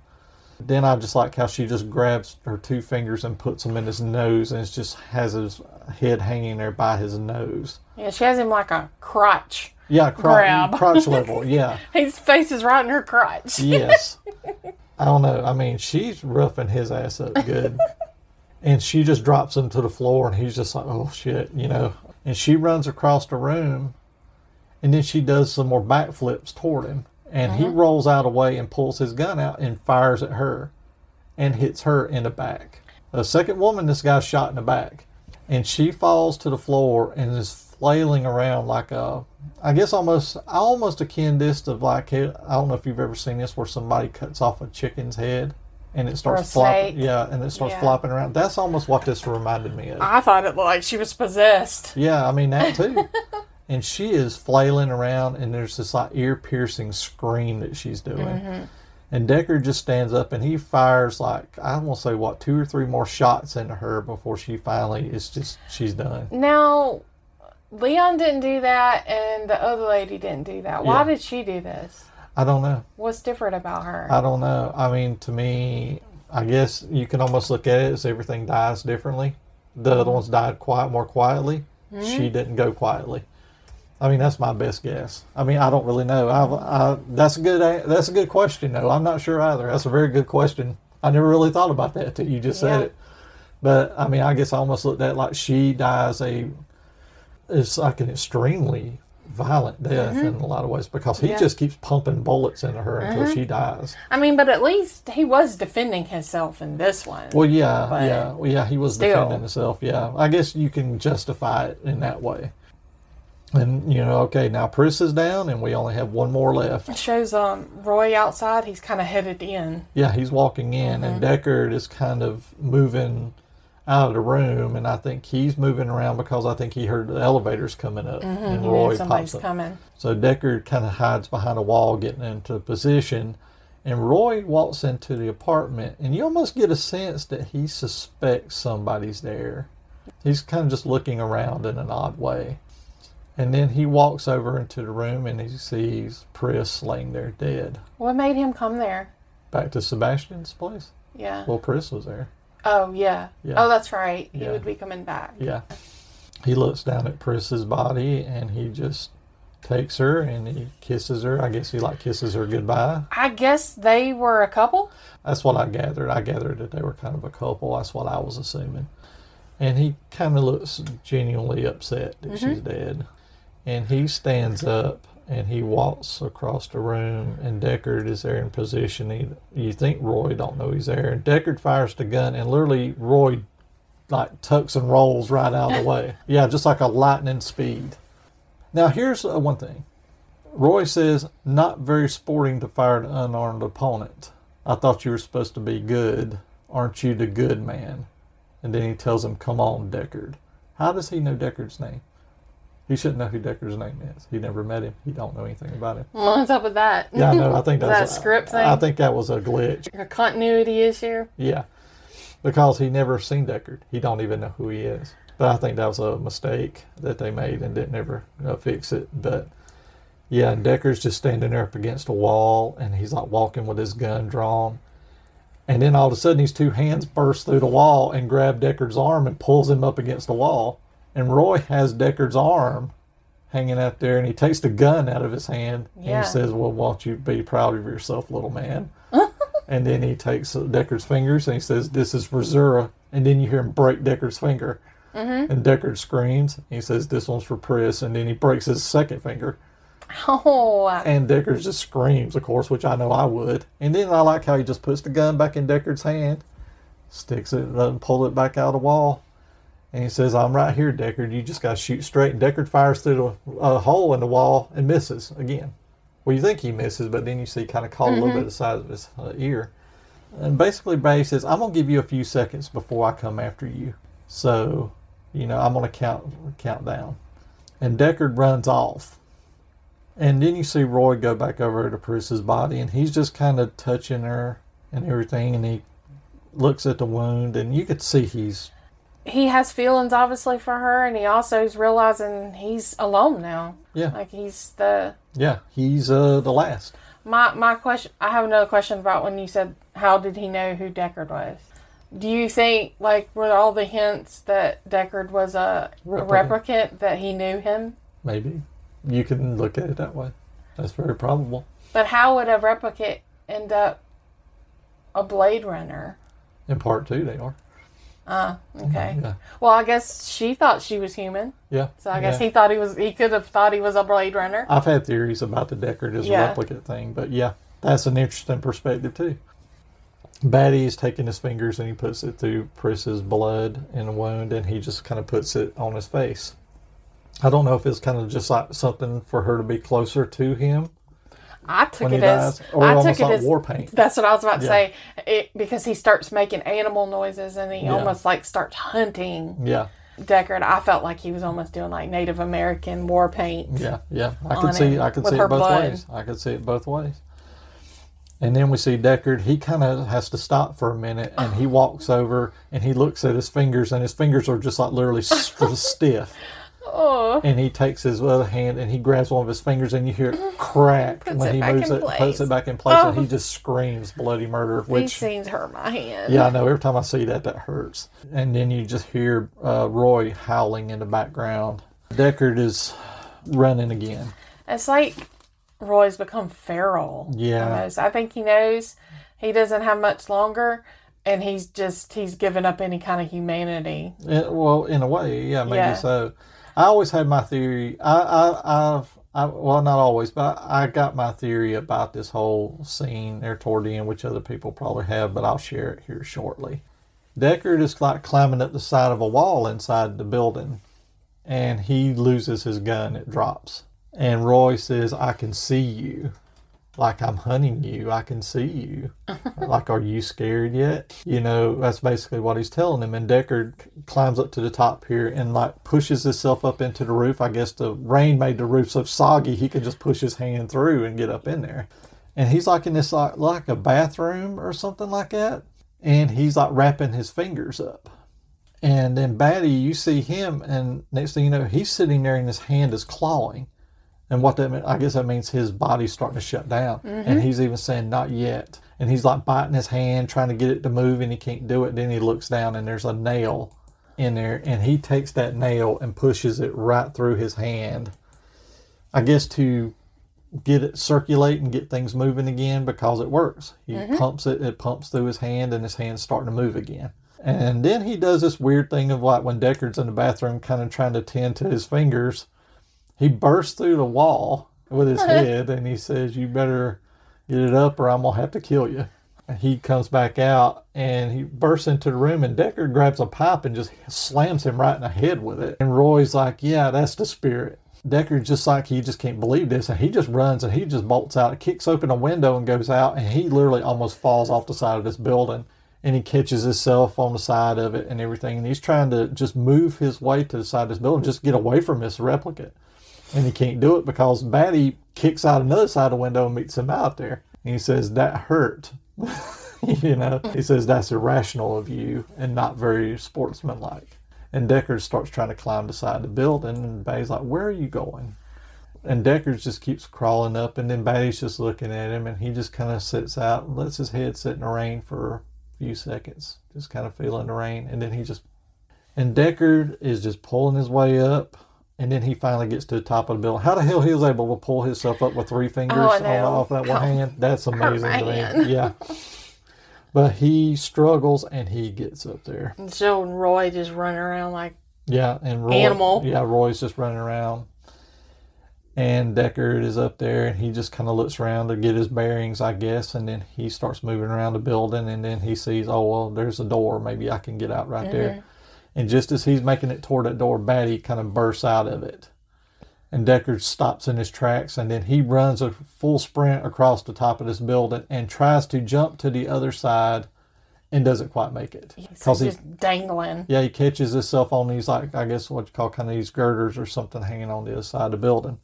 I don't know how he would pull himself up from this. And Batty's standing there, and he has a dove in his hand. And he just kind of looks, and then he turns around, and he runs, and he jumps, and he clears it. He makes it to the other side of the building. And he looks down at Deckard, and he just kind of looks at him kind of curiously. And this is one of the things that I was wanting to talk about here. He says, "Quite an experience to live in fear, isn't it?" And he said that's what it is to be a slave. So it makes me wonder, him chasing Deckard around, putting fear into him. He was wanting to show Deckard what it feels like to be them. Be a replicant. Be them. To live in that kind of fear. And Deckard is slipping. One hand goes off of this girder. And then, just as his second hand's about to slip, Deckard's about to fall. He spits at Roy. I don't know if you noticed that. No. But he just spits at him, like he's spitting on him. That. And just as he's about to fall, Roy grabs his wrist and catches him and pulls him up and then just drops him right there on the roof. And Batty just sits down and stares at him and looks at him for a minute. And I'm going to put this speech in here of what Roy tells Deckard that to me is the summation of this movie. And after you hear this, we will come back and we'll talk about it.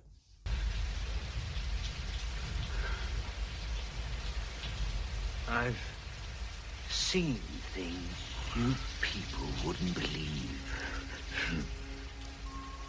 Attack ships on fire off the shoulder of Orion. I watched sea beams glitter in the dark near the 10-Hauser Gate.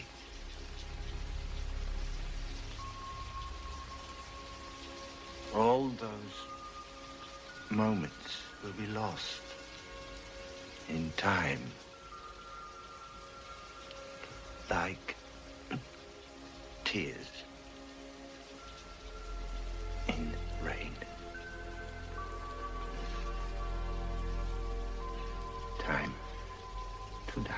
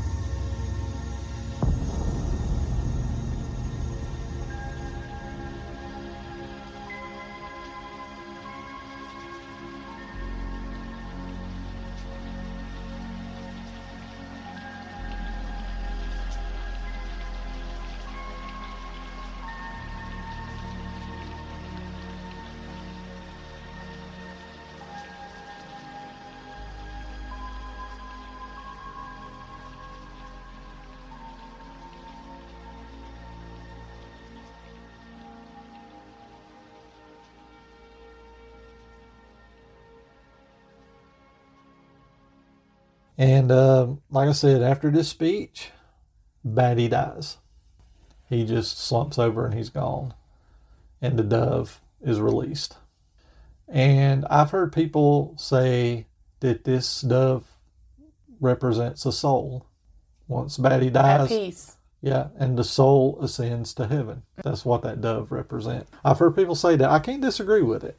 And I just love how Deckard is just sitting there staring at him, and it's almost like he's woke up right there. Yep. He's woke up. He understands it now.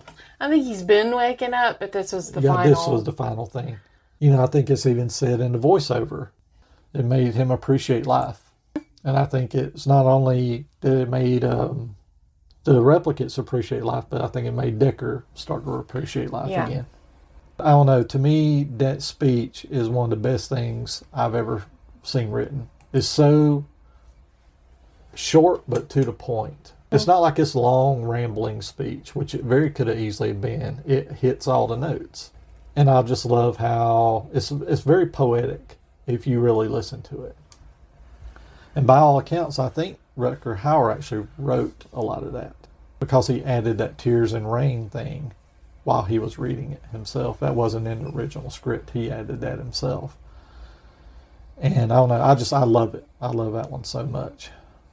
Did you think of the scene where he puts the nail through his hand, that was kind of Christ? Yep, I've heard that. That's funny you said that. I've heard that said too. I think that's kind of like how, I don't know how you would make the replicants kind of a representation of Christ. Yeah, but that's funny you said that. I've heard that.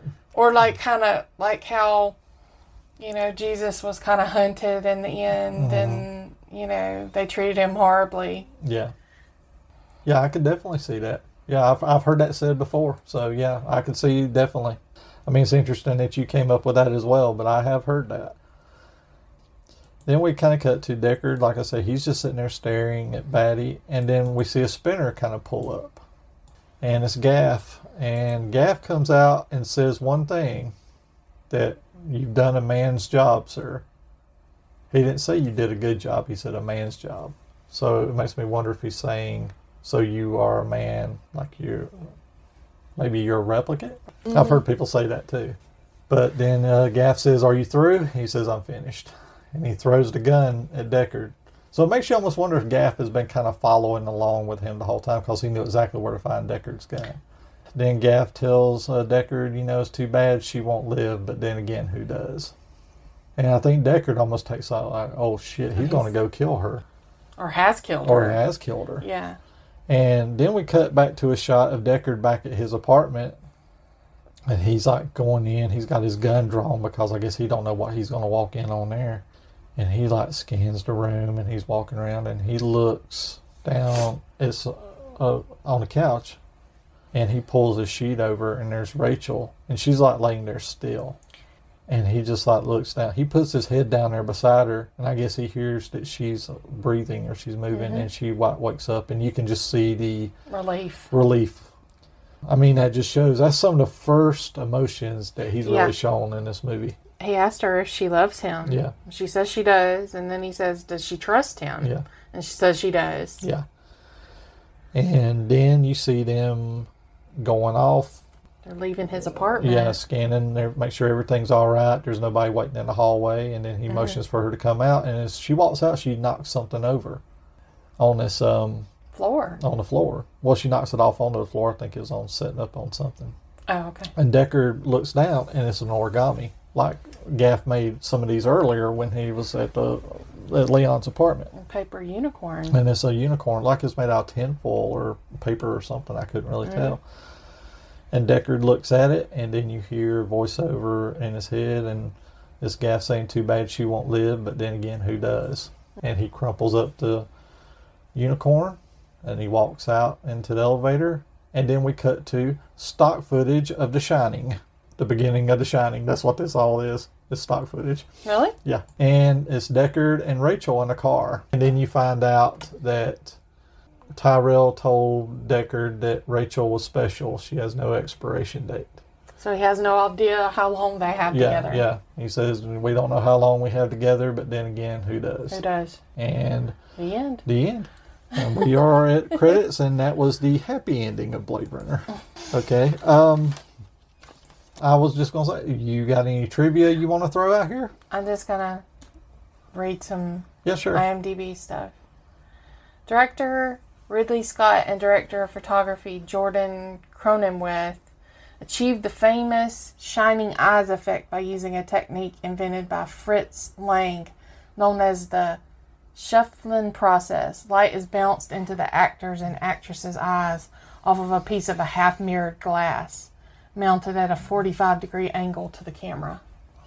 Yeah, I thought I remembered hearing. I heard that how they did something like that, but I didn't know the full details on it. I didn't catch on that their eyes were glowing because they had that retina machine. Yeah. I thought it was the laser, the red laser shining in yeah, their eyes. Yeah. I didn't catch that. Yeah. Until the second time we watched it. Yeah. At around 38 minutes after Pris first meets J.F. Sebastian, she runs away from him and is getting into the car, smashing the window with her elbow. You said that already. Oh, yeah. Where it was an accident. Yeah, because you can see her foot actually slip out from under when it happens. She still has a scar from the accident. Yeah. As can be seen in Dangerous Days, making Blade Runner, 2007. Yeah. Ridley Scott regards this movie as probably his most personal and complete movie. I know, particularly after he got to do his final cut of it.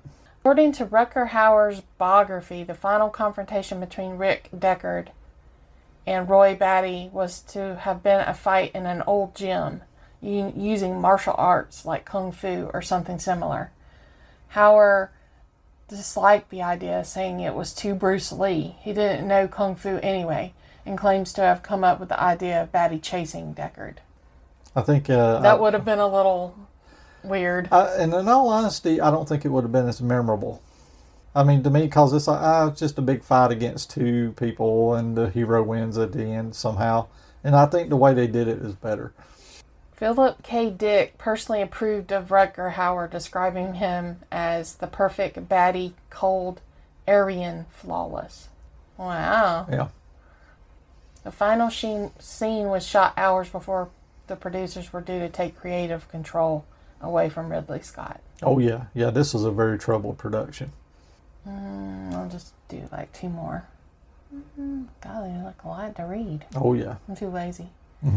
This is Ridley Scott's favorite movie of his own. The final cut, released in 2007, is his favorite version of this movie.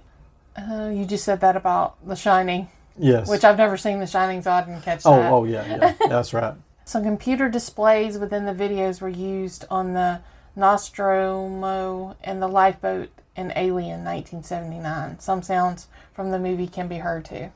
Yeah, I thought I remembered reading that somewhere, and I can kind of see that. I never really placed it until it was mentioned, but then I thought, yeah, I do remember that.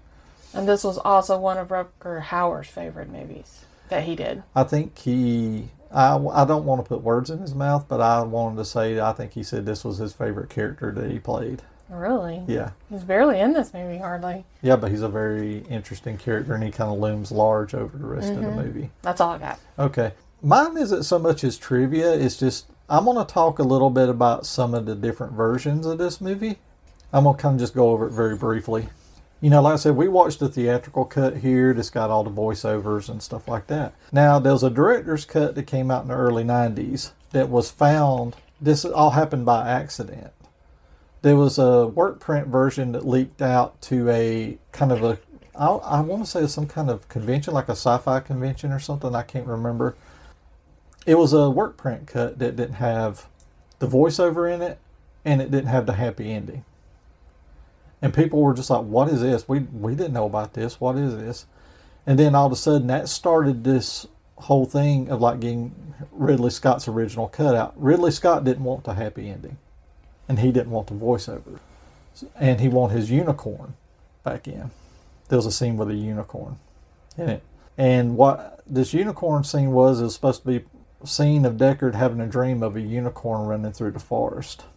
So what this unicorn scene meant is when you seen the scene that we talked about at the end where Gaff left a unicorn origami there, that was supposed to imply he was there. And I know what you've been dreaming about, Deckard. So I know you're a replicant. I want to know what Gaff is. Yeah. What is his significance? I don't know. That was the funny thing about it. You don't really know. He always just kind of seemed to be looming on the outside. The weird eyes. Yeah. What was up with his eyes? Yeah. Silver eyes. What does silver eyes mean? I mean, like I said, you don't really know. I don't know that I like the idea of Deckard being a replicant. Some people do, some don't, and I don't like it. I'm going to talk on that. Okay. I was going to bring it up now because I don't think his character arc wouldn't mean anything if he was. Because to me, I felt like this movie was about a man who was not human anymore becoming human again. You know, because like I said, the replicates seem to be more emotional and alive than the human beings are in this movie. Human beings are just going through the motions. They seem very detached. And I kind of felt like it would be a better character arc for him. He's a detached human who is alive again. And I don't know, the replicate thing, I think it's interesting, but I don't know that it works for him. I wanted him to be. You really? Yeah, I wanted him to be because I felt like that would have been how him and Rachel could be together and be the same. Yeah. You know, it's like when you spend your life hating certain kinds of people or having a perception of certain kinds of people, and then something happens and you find out that you have that kind of blood in you. Yeah, I could see that. And you realize you hate what is you. And you have to change, because if you're going to embrace every part of yourself, you have to start understanding that part of yourself too. You know what I mean? Yeah, yeah. I kind of felt like that would have been like a spin at the end. That they could have revealed that he was, actually a replicant. As I said, I understand. Yeah, I definitely get what you're saying. Mm-hmm. I mean, and I have no problem with people who feel that way. I guess it's just my perception of it is a little different, but I don't see any problem with yours either. I think, that's why I've thought it's an interesting idea too, because I always thought it would be interesting if he was a replicant. Like, how long would he have been one? because I thought about that, and I thought, wouldn't it have been interesting if, like, right before that first shot, you see him sitting out there reading a paper, if somebody was out there with him and he was just flipped on and nobody even paid attention to it. So his first moments of being alive was right then. He has all these memories. Because if you do notice, too, like all the replicants have old photographs, he had old photographs around his piano, too. Mm-hmm. So they give you hints that he might be one in this movie, but they never pulled a trigger on it and tell you one way or the other. Or what if the whole memories of being a Blade Runner was not true? There you go. And like they I said, used it's that. implants. Yeah. It's implants Yeah. in him. You know, so yeah, it's like I said, I mean, I think both ways are interesting to talk about. I kind of like that it was left a little more vague, that they don't sit there and tell you, okay, he is a replicant, or oh, he is human. You can make that determination for yourself. But like I said, that director's cut came out with the unicorn and everything. Ridley was happy. And then they went back and then they found they wanted to do the definitive version of it. And then they did the final cut, which they fixed. They didn't go in and do a George Lucas, what he did on Star Wars. All they did in there is they went in and fixed little errors, like little continuity errors. Like if you look at the movie carefully, like when them spinners go up in the air, them cars, you'll see cables on them, like where they're being pulled up. In the final cut, they erased those, so you don't see them. Talking about where you see there's a different woman running through the glass. Yes. In that scene, you pointed that out. They fixed that in the final cut where they actually had the actress come back in, and what they did is they digitally put her head on to this woman. You could tell that was not her. Yeah, and they said there was no way they could have did it differently, unfortunately. So, but they went back. They just went back and fixed little things. They didn't go back like George Lucas did and totally, put Jabba the Hutt back in there or anything. I can recommend that. I think it's on Blu-ray. It's the final cut. It's like a 4-disc edition. There's 5 different versions of Blade Runner on this. Wow. The work print, the theatrical cut, 2 different theatrical cuts, the director's cut and the final cut. And the documentary, Dangerous Days, is like 3 hours and something long. It is an amazing documentary and well worth picking up. Like I said, in lieu of trivia, I'm going to do this instead because you could talk about various aspects of this movie for days, but what I'm going to do is give some book recommendations here for things if you want to read up more on this film. And I got about 5 of them here. One of them is, of course, the book that the film was adapted from Philip K. Dick. It's Do Androids Dream of Electric Sheep? That's the source novel that this came from. It's different than the movie, but there's similarities to it too. And they did a comic book adaptation of it from Boom Studios. It's like a graphic novel. That's well worth picking up if you can find it, but I think the thing's going over for over $100 now. You might be able to get it on Kindle or something, but it's well worth finding. And then third is what I call the textbook on the making of Blade Runner. It's called Future Noir, The Making of Blade Runner. It's by a writer, Paul Salmon. And this is an extensive book on the making of Blade Runner. Every detail of this movie is covered in this book, and I highly recommend it. Even if you ain't a real big fan of Blade Runner, it's worth reading if you're very curious on how a movie gets made. It's a great book. 4 is a book called Philosophy in Blade Runner by Timothy Shanahan, and it's just basically like philosophical things that are probed into about the film itself, different aspects of it. Another good one. And the 5th book is a book called The Cyberpunk Nexus, Exploring the Universe of Blade Runner, which is by Lou Tambone. Another one, essays, various things like that. It's well worth reading. Well worth reading. It just explores the whole universe of Blade Runner. And these, lastly, I'm a little hesitant to, I don't know if I can recommend these exactly, but I think they're for curiosity's sake. They did some novels that were sequels to Blade Runner. Blade Runner 2, Edge of Human, Blade Runner 3, Replicant Night, and Blade Runner 4, Eye and Talon by K.W. Jeter. I can't say these are good books, but I think they're interesting books to read. I have my problems with them, but I think they're good in some ways too. And they're basically sequels to the film. It's like Rachel is still alive, but she's slowly dying.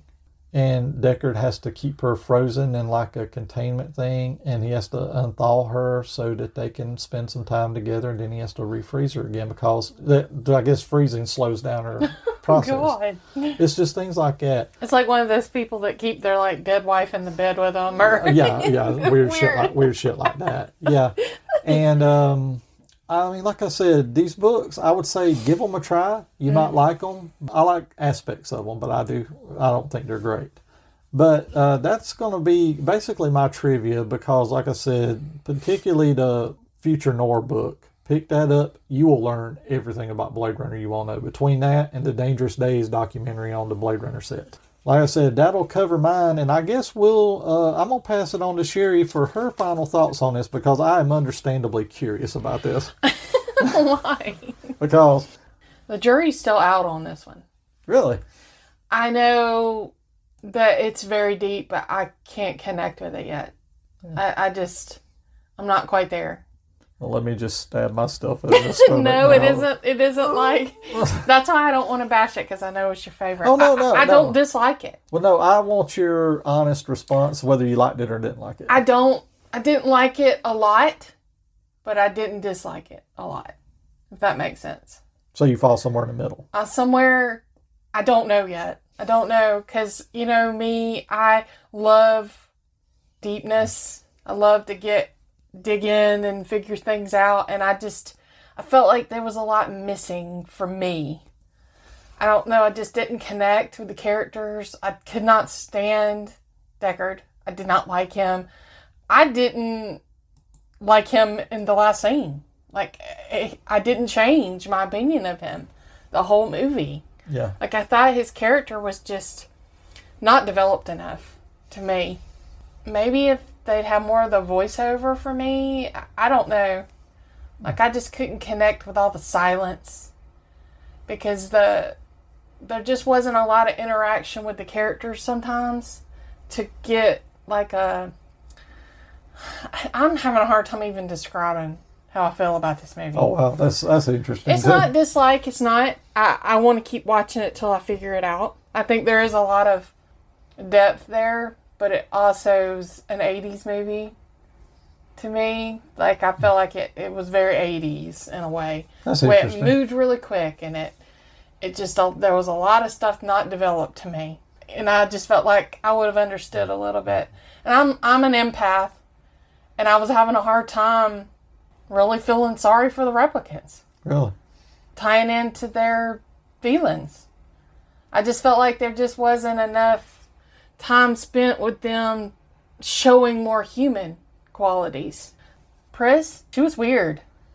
Yeah, she was like very I said, weird. She was one of them. Like I said, seemed like she was very kind of innocent and sweet at one point, and then she could literally turn on a dime, and she was completely different. Yeah, I could see that. Because I felt like Roy, he was on this quest for more life, but he was very unhuman to me. I just don't even know how to describe the way I feel. Like, I just felt like I just couldn't feel sorry for him. I just couldn't tap into any kind of empathy for him. I guess I looked at the empathy thing for him in that they were slaves. These slaves these were basically like slaves who revolted against their, I guess what you would say, their slave owners. I felt empathy for them in that regard.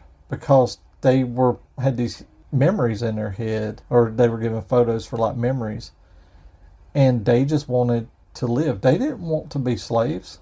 They just wanted to live. And I guess because you never got to see any of that. Well, I think originally they were going to shoot something where they was going to show how they escaped and show what it looked like, but they just didn't have the money or the time to do it. It's a little hard for me to tie into text on the screen. Yeah. Like, to get any kind of real, like, visual experience of looking at what they were going through. Like scenes of them being beaten, or, you know, you see that and you're like, oh man, that sucks. Well, I guess I can see what you're saying there, but I know I was looking at it as something like, I just seen how cold the people were to them on Earth, where they wanted to, like, kill them. So I can just imagine what it was like when they were up there working. Like, Pris was probably, God knows if she was probably raped many times, for example. Because she was basically like a prostitute up there. And the slaves were probably just treated like horribly because they don't look at them as human down on Earth. What makes you think they're going to treat them any better up there? They probably treated them worse up there. You just didn't get to see any of that. No, I mean, some of this you got to kind of feel it in your head too, so I can kind of understand that. Oh, go ahead and continue. I interrupted you. I'm sorry. Oh, What's the matter, little Bubba? It's just time for me to eat. Yeah, it's getting there. Yeah, I'm just having a hard time kind of really deciding, like tying into whether I really understand this movie. Yeah. Like, I've heard you talk about it and you're so, it's so ingrained in your memories. I guess you've got years on me of watching this. I've literally only watched it twice. I got 40 years. And I was getting very irritated. When was it?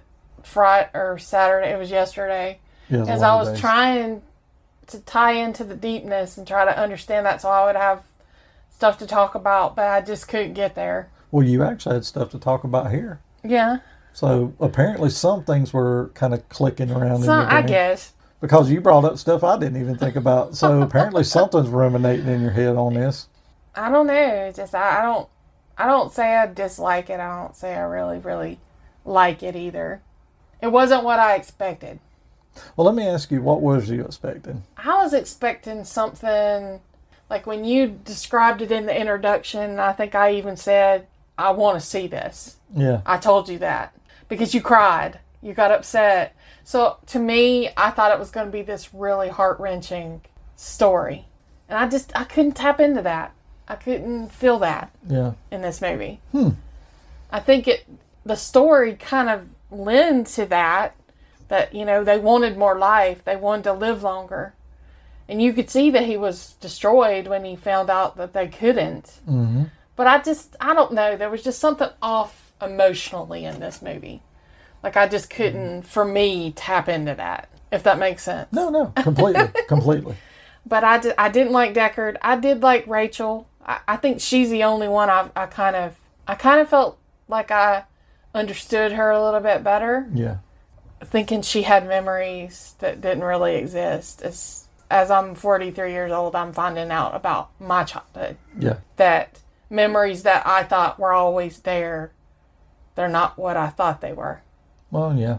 Mm-hmm. And you realize that everything's different than you thought. Or perspectives are different. Yeah.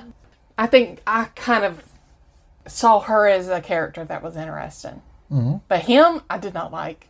I think the most human part of him was how he tried to connect with her. Yeah, well, it's like I said, I think he starts out as kind of almost not human in a way, but his humanity starts to kind of seep out again once he was with her. Like I said, I think it was the culmination between Batty dying in front of him, because Batty could have just let him drop. He could have just let him drop, but he didn't do it. And I think that showed him compassion. Again. It showed him compassion, and it showed him replicants are not what he thinks. That they are more human than he thinks. More human than human, like Tyrell said. They're more human than human. They deserve life. That's another Jesus thing. Mm-hmm. He put the nail in his hand. I'm showing you mercy. I'm giving you forgiveness for how you've treated me. That's kind of a Jesus and thing, for all those that you killed everybody I love. I'm giving you a chance to live. So you live your life. That's interesting. I don't really know what to say about how I feel about it. I'm just kind of like, I just don't know. Well, that's the first review I think we've done of yours that you just are kind of like split right down the middle on this in some ways. I really thought I was really going to love it. Like, I guess because I thought this is David's favorite movie, I'm going to love it too. It just was not the heart-wrenching thing I thought it was going to be. I didn't expect, because everybody you can talk to, everybody's got that one film or one album or one book that they read that this book or movie or music speaks to me. This one is mine, but I don't expect everybody to feel that way. I was just kind of curious. I mean, I was very nervous to get to this one, because if you would have said you flat out hated this movie, I would have probably fell over dead on the floor. I don't hate it. I think it's a beautiful movie, and I think I love how it's so creative. It's this futuristic, but yet like this classic 30s kind of feel. But yet when you go down in the street, it's like just normal life. Yes. Businesses and just people on the, the rat race life. But then you have these little qualities like their clothes and the style, the voiceover, the music, like the scene where he's playing the piano and it's playing the jazz. Mm-hmm. I love that. Yes. Because I love the 20s. I love the 30s. You know, our wedding was a 20s very wedding. True, very true. You know, the 30s still had a lot of that qualities that the 20s did. This was more like the 30s. Even the cars kind of looked like old classic cars, but yet they flew and they were futuristic cars. Yeah. It was just weird how they mixed that and it worked. It's a melding of future and old. Yeah. And that it works. Yeah, yeah. And I thought the music was synthesizer kind of. Yeah, the Vangelis score. The song that plays when it goes off. Yeah. That's the main, I guess. Yeah, I love that. Yeah, in title, yeah. But, I mean, I guess that's... Well, I'm going to say this about your review. I don't fault it, but I will say this. This is one of the more detailed reviews you've gave of a movie that you don't feel like. And that's pretty interesting. I guess it's because I'm trying to grasp at anything to try to...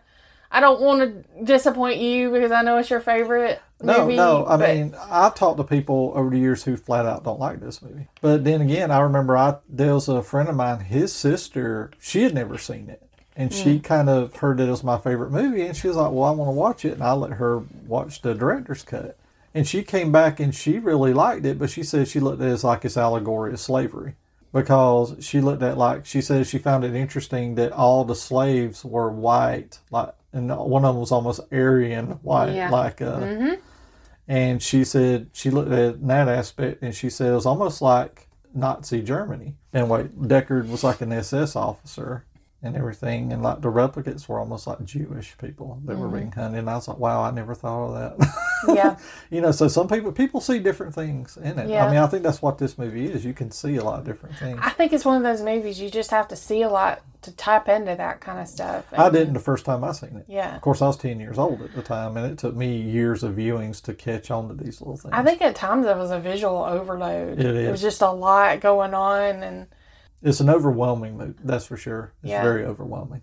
But you got anything else you got to say about it? Mm-hmm. Okay, well, even though we didn't technically see it in the film, out of 1 to 10 unicorns, 10 being the best, 1 being the worst, where does this one kind of fall for you? 7. 7? That's still a solid rating. Mm-hmm. That's better than I thought you would give it. I don't dislike it. Yeah, I mean, that's better than I thought you would. I would be honest, the thing I hate about it worse is him. Really? I don't like him in this movie.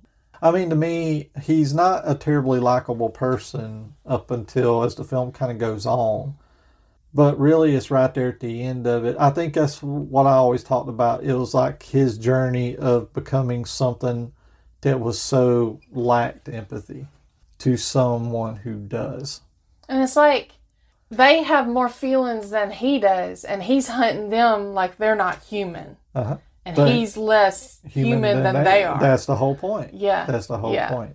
That's one of the big points. But yeah, so 7 for you. I can't disagree with that. That's better than I thought you would give it. I can say that. But I'm going to try to keep mine down to, so I'm not a rambling person on this, but to say that anybody knows me, this is my favorite movie. I love all the aspects about it, from the visual production design, which is still to me hasn't been topped and has been ripped off so many times it's not even funny.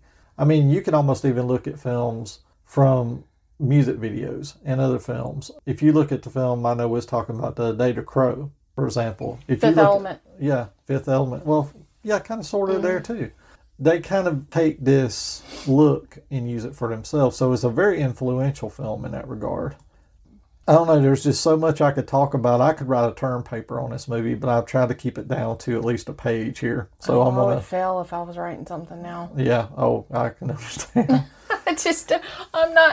I'm not seasoned to it yet, I guess. Oh, it's okay. I mean, and that's totally fine. I mean, it's like I said, it didn't do that for me right away either. But I don't know. I guess I just always looked at this film, and as time has went on, it's really, it gives you a lot of existential thoughts and questions about things, like about what is humanity, and you know how people, the dehumanization of people, and you know their morality. What's right, what's wrong, and of course about life and death.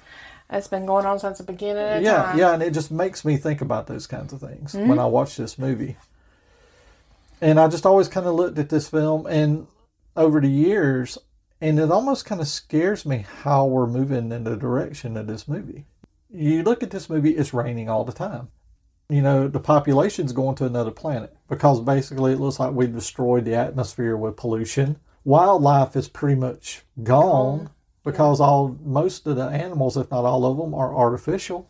And we're headed in that direction now. They was talking about something recently where there was a species of butterfly that might be going extinct.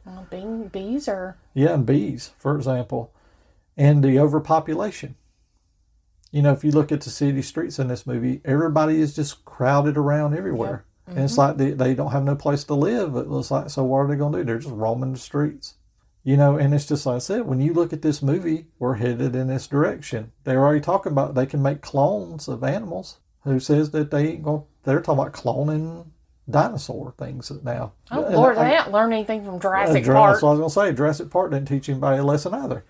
And it's just like I said, it just makes me feel like we're headed in the directions of this movie, and it's kind of frightening when I think about it, and just the lack of people with no empathy for anybody else. Yeah. I think that's one of the things that's pulled me more and more to this movie, even as the years have went on, is because I'm seeing a lot of this starting to slowly come to pass.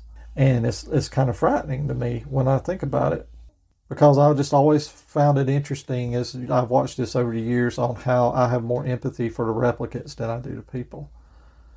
I don't agree with everything that the replicants are doing, like when it seemed like they were killing some innocent people. But then again, you almost look at the replicants, they were innocent too. So they're just fighting this is like a war for them to stay alive. But what they were doing was to stay alive. Yeah. They're not hunting people. Even Batty seems a little upset when he's talking to Tyrell. He says, I've done questionable things. It's like he feels bad about what he's done. But you never really see some of these people like Bryant and all them who feel bad for these replicants being killed. He's just just no skin job. No big deal. And they're supposed to be the human. Yeah, and like I said, the replicant feels bad. I've done questionable things. I feel terrible. But the humans, whatever. I don't know. It's just the film is, like we talked about, the amazing look of the movie, the visuals. Yeah. It's just, I don't know. I can never go into how much I love the look of this film. It's beautiful. Yeah. I mean, the Asian influence that's in it, and just the fine detail on things, like where Deckard is walking in and out of his rooms in his apartment, and a light will come on when he walks into a room, like a motion detector light, and then he walks out and the light will go off. Things like that. And of course, we talked about the Vangelis score, which I think is just a beautiful score. I actually have that on my player, and I'll listen to some of that almost every day, when I'm at work. I don't know. As I said, I want to try to keep this down as brief as possible, but needless to say, I do love this movie. It's my favorite movie. I just look at it as it's just a beautiful piece of art to look at. And the story has so many layers and so many things in it. It will take you multiple viewings to dig through all of it. I get that. Because it did that for me. I watched it. I didn't understand a lot of it the first time I watched it. I had the basic idea down of what was going on, particularly when I heard that Tears and Rain speech. That really, I started crying in the theater the first time I seen that or heard that. I felt pressure because I was trying to take it in, but I think it's one of those things that has to take time to do. And I was trying to get it in 2 viewings, and I was getting frustrated. And I had years of watching this on videotape and DVD and cable TV and everything. So, needless to say, I was about 40 years ahead of you. This movie, for me, hasn't been topped yet. Oh, wow. And sadly, I don't know that it will. Because people don't try to create features like this anymore. They try to copy Blade Runner. They don't do movies that delve into these kinds of things that much anymore and really get deep like this movie did. There's a movie I watched, I think it was called Her. I think it was Joaquin Phoenix in it. And that kind of reminded me of Blade Runner in some ways, just about like human and the lack of connectivity that people have. And that was kind of in this movie. But little things like that. I don't know, it's like I said, I could get long-winded on this, but I'm going to kind of sum up here and say that, this is my favorite movie ever. And I don't blame anybody who doesn't like it. Not everybody's going to be to everybody's taste, and I understand that. But it's my favorite movie, and it's just a timeless movie to me. And I think there's just stuff in this movie that you can dig into and talk about and have long, lengthy conversations about.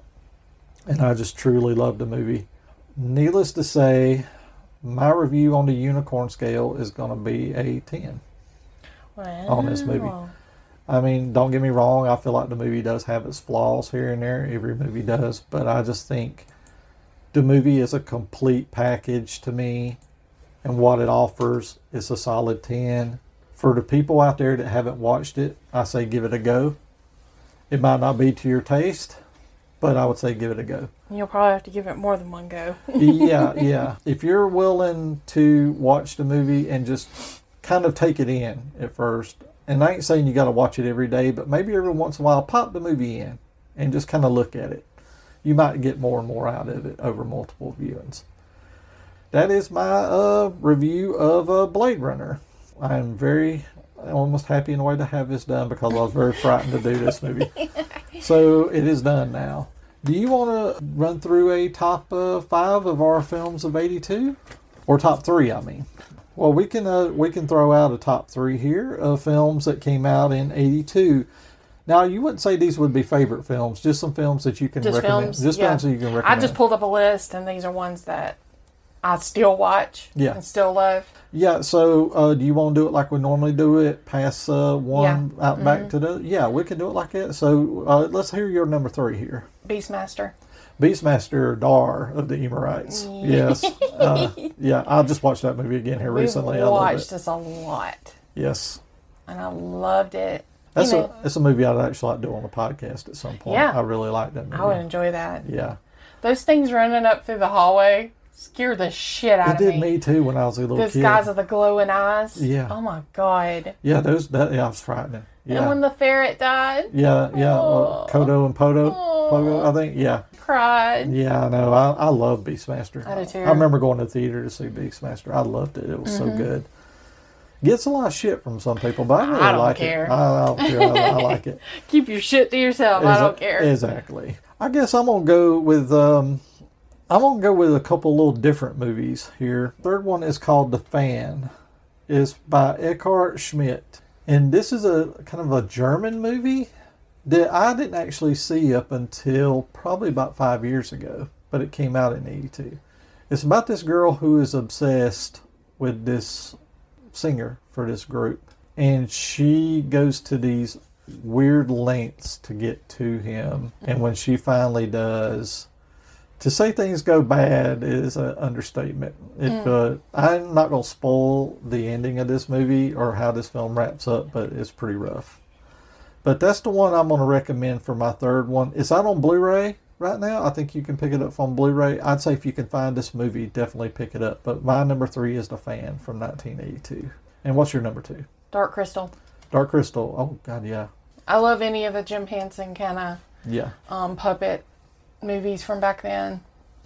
Like Dark Crystal, Labyrinth. It was Labyrinth was out. I think I was out around that time or a little later than that. Yeah, those were so good. You can't make them anymore. I don't know that people would like them. They just, I don't know. Because didn't they even do that Dark Crystal series for Netflix that got canceled after one season? It didn't. Yeah, I guess it just didn't click with people, which is a shame because I love that kind of stuff. I think it's great. I do too. But yeah, I can't blame. Yeah, like I said, Dark Crystal is an excellent movie. I love it. Okay, my number 2 is a movie with Steve Martin. It's called Dead Men Don't Wear Plaid. Now, this is a movie where, in a nutshell, it's like we was talking about. It kind of fits in with the Blade Runner thing. This is a 1930s film noir movie, shot in black and white. But what they did is they have Steve Martin cut into scenes with people like Humphrey Bogart. They took old movies and cut him in and made a story from it, because that's like got Humphrey Bogart, Joan Crawford, and all them in it. It's like a film noir kind of thing. And it's a very creative movie and a very cool movie. And like I said, if you can find it, I'd say give it a look, because it's a very interesting movie that I don't think gets talked about enough. And that's why I kind of wanted to throw that in there. So that's my number 2. Dead Men Don't Wear Plaid.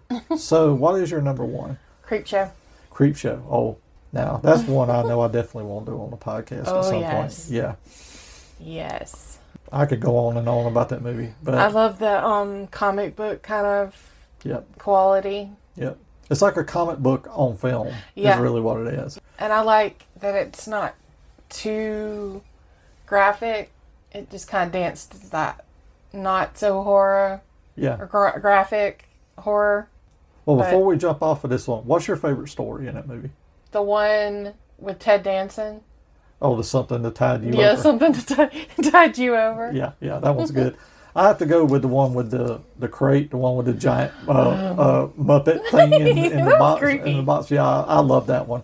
But I enjoy all of them, but that one's old my favorite. man wanting to kill his wife. Yeah, his old shrew of a wife, yeah. I'd have killed her too. Yeah, she was very She was mouthy. a Karen. Yeah, very much so.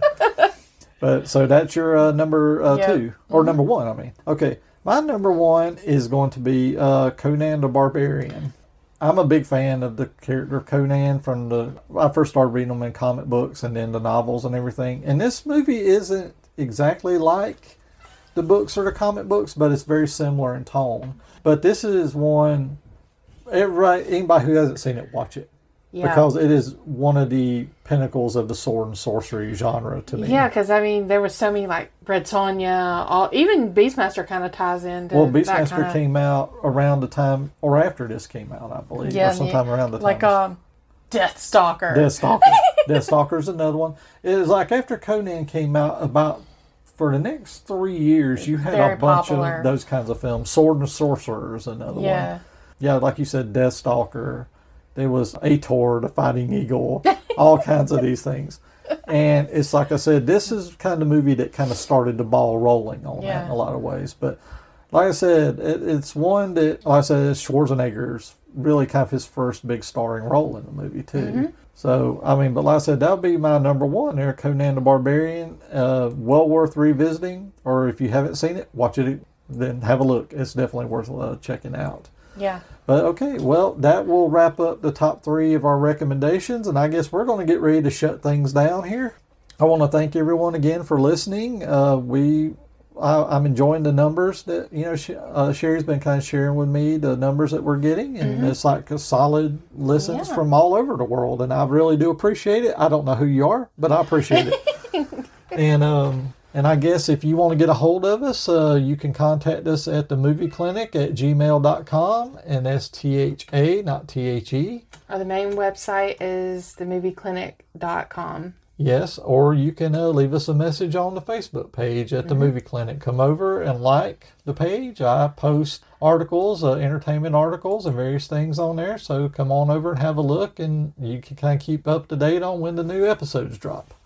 And I guess what we're going to do here, I'm going to pass it over to Sherry, and she's going to share for you what we're going to do on our Christmas film this year. Yeah, we're rounding out 2022. I didn't want to do a traditional Christmas movie. I actually wanted to go so opposite of that. Oh, okay. So I was going to do a horror. Horror, yes. Horror Christmas. Horror. Christmas. Horror Christmas. Horror Christmas movie. So I chose, which I've only seen once, but I really liked. I watched on Shudder one night. Oh, wow. 1974, Black Christmas. Oh, yeah. That's a good one. It's a good one. Very early slasher movie. About 4 years before Halloween, I think, came out. So it's kind of definitely... Yeah. That one's going to be a fun one to do. I have to admit, I haven't watched it on purpose in a long time because I knew we was going to probably do it on here. So I've kind of been holding off on watching it again. So, yeah, I'm going to enjoy jumping back into that one again. Because I really do like that movie a lot. But like I said, that will be our Christmas offering this year. Maybe not something light and fuzzy. It's not going to be something like happy, life-affirming, but it's a good movie just the same. Yeah. Yeah, but I guess until we see you at Christmas time, I am David. I'm Sherry. And we will talk to you again soon. Bye. Bye.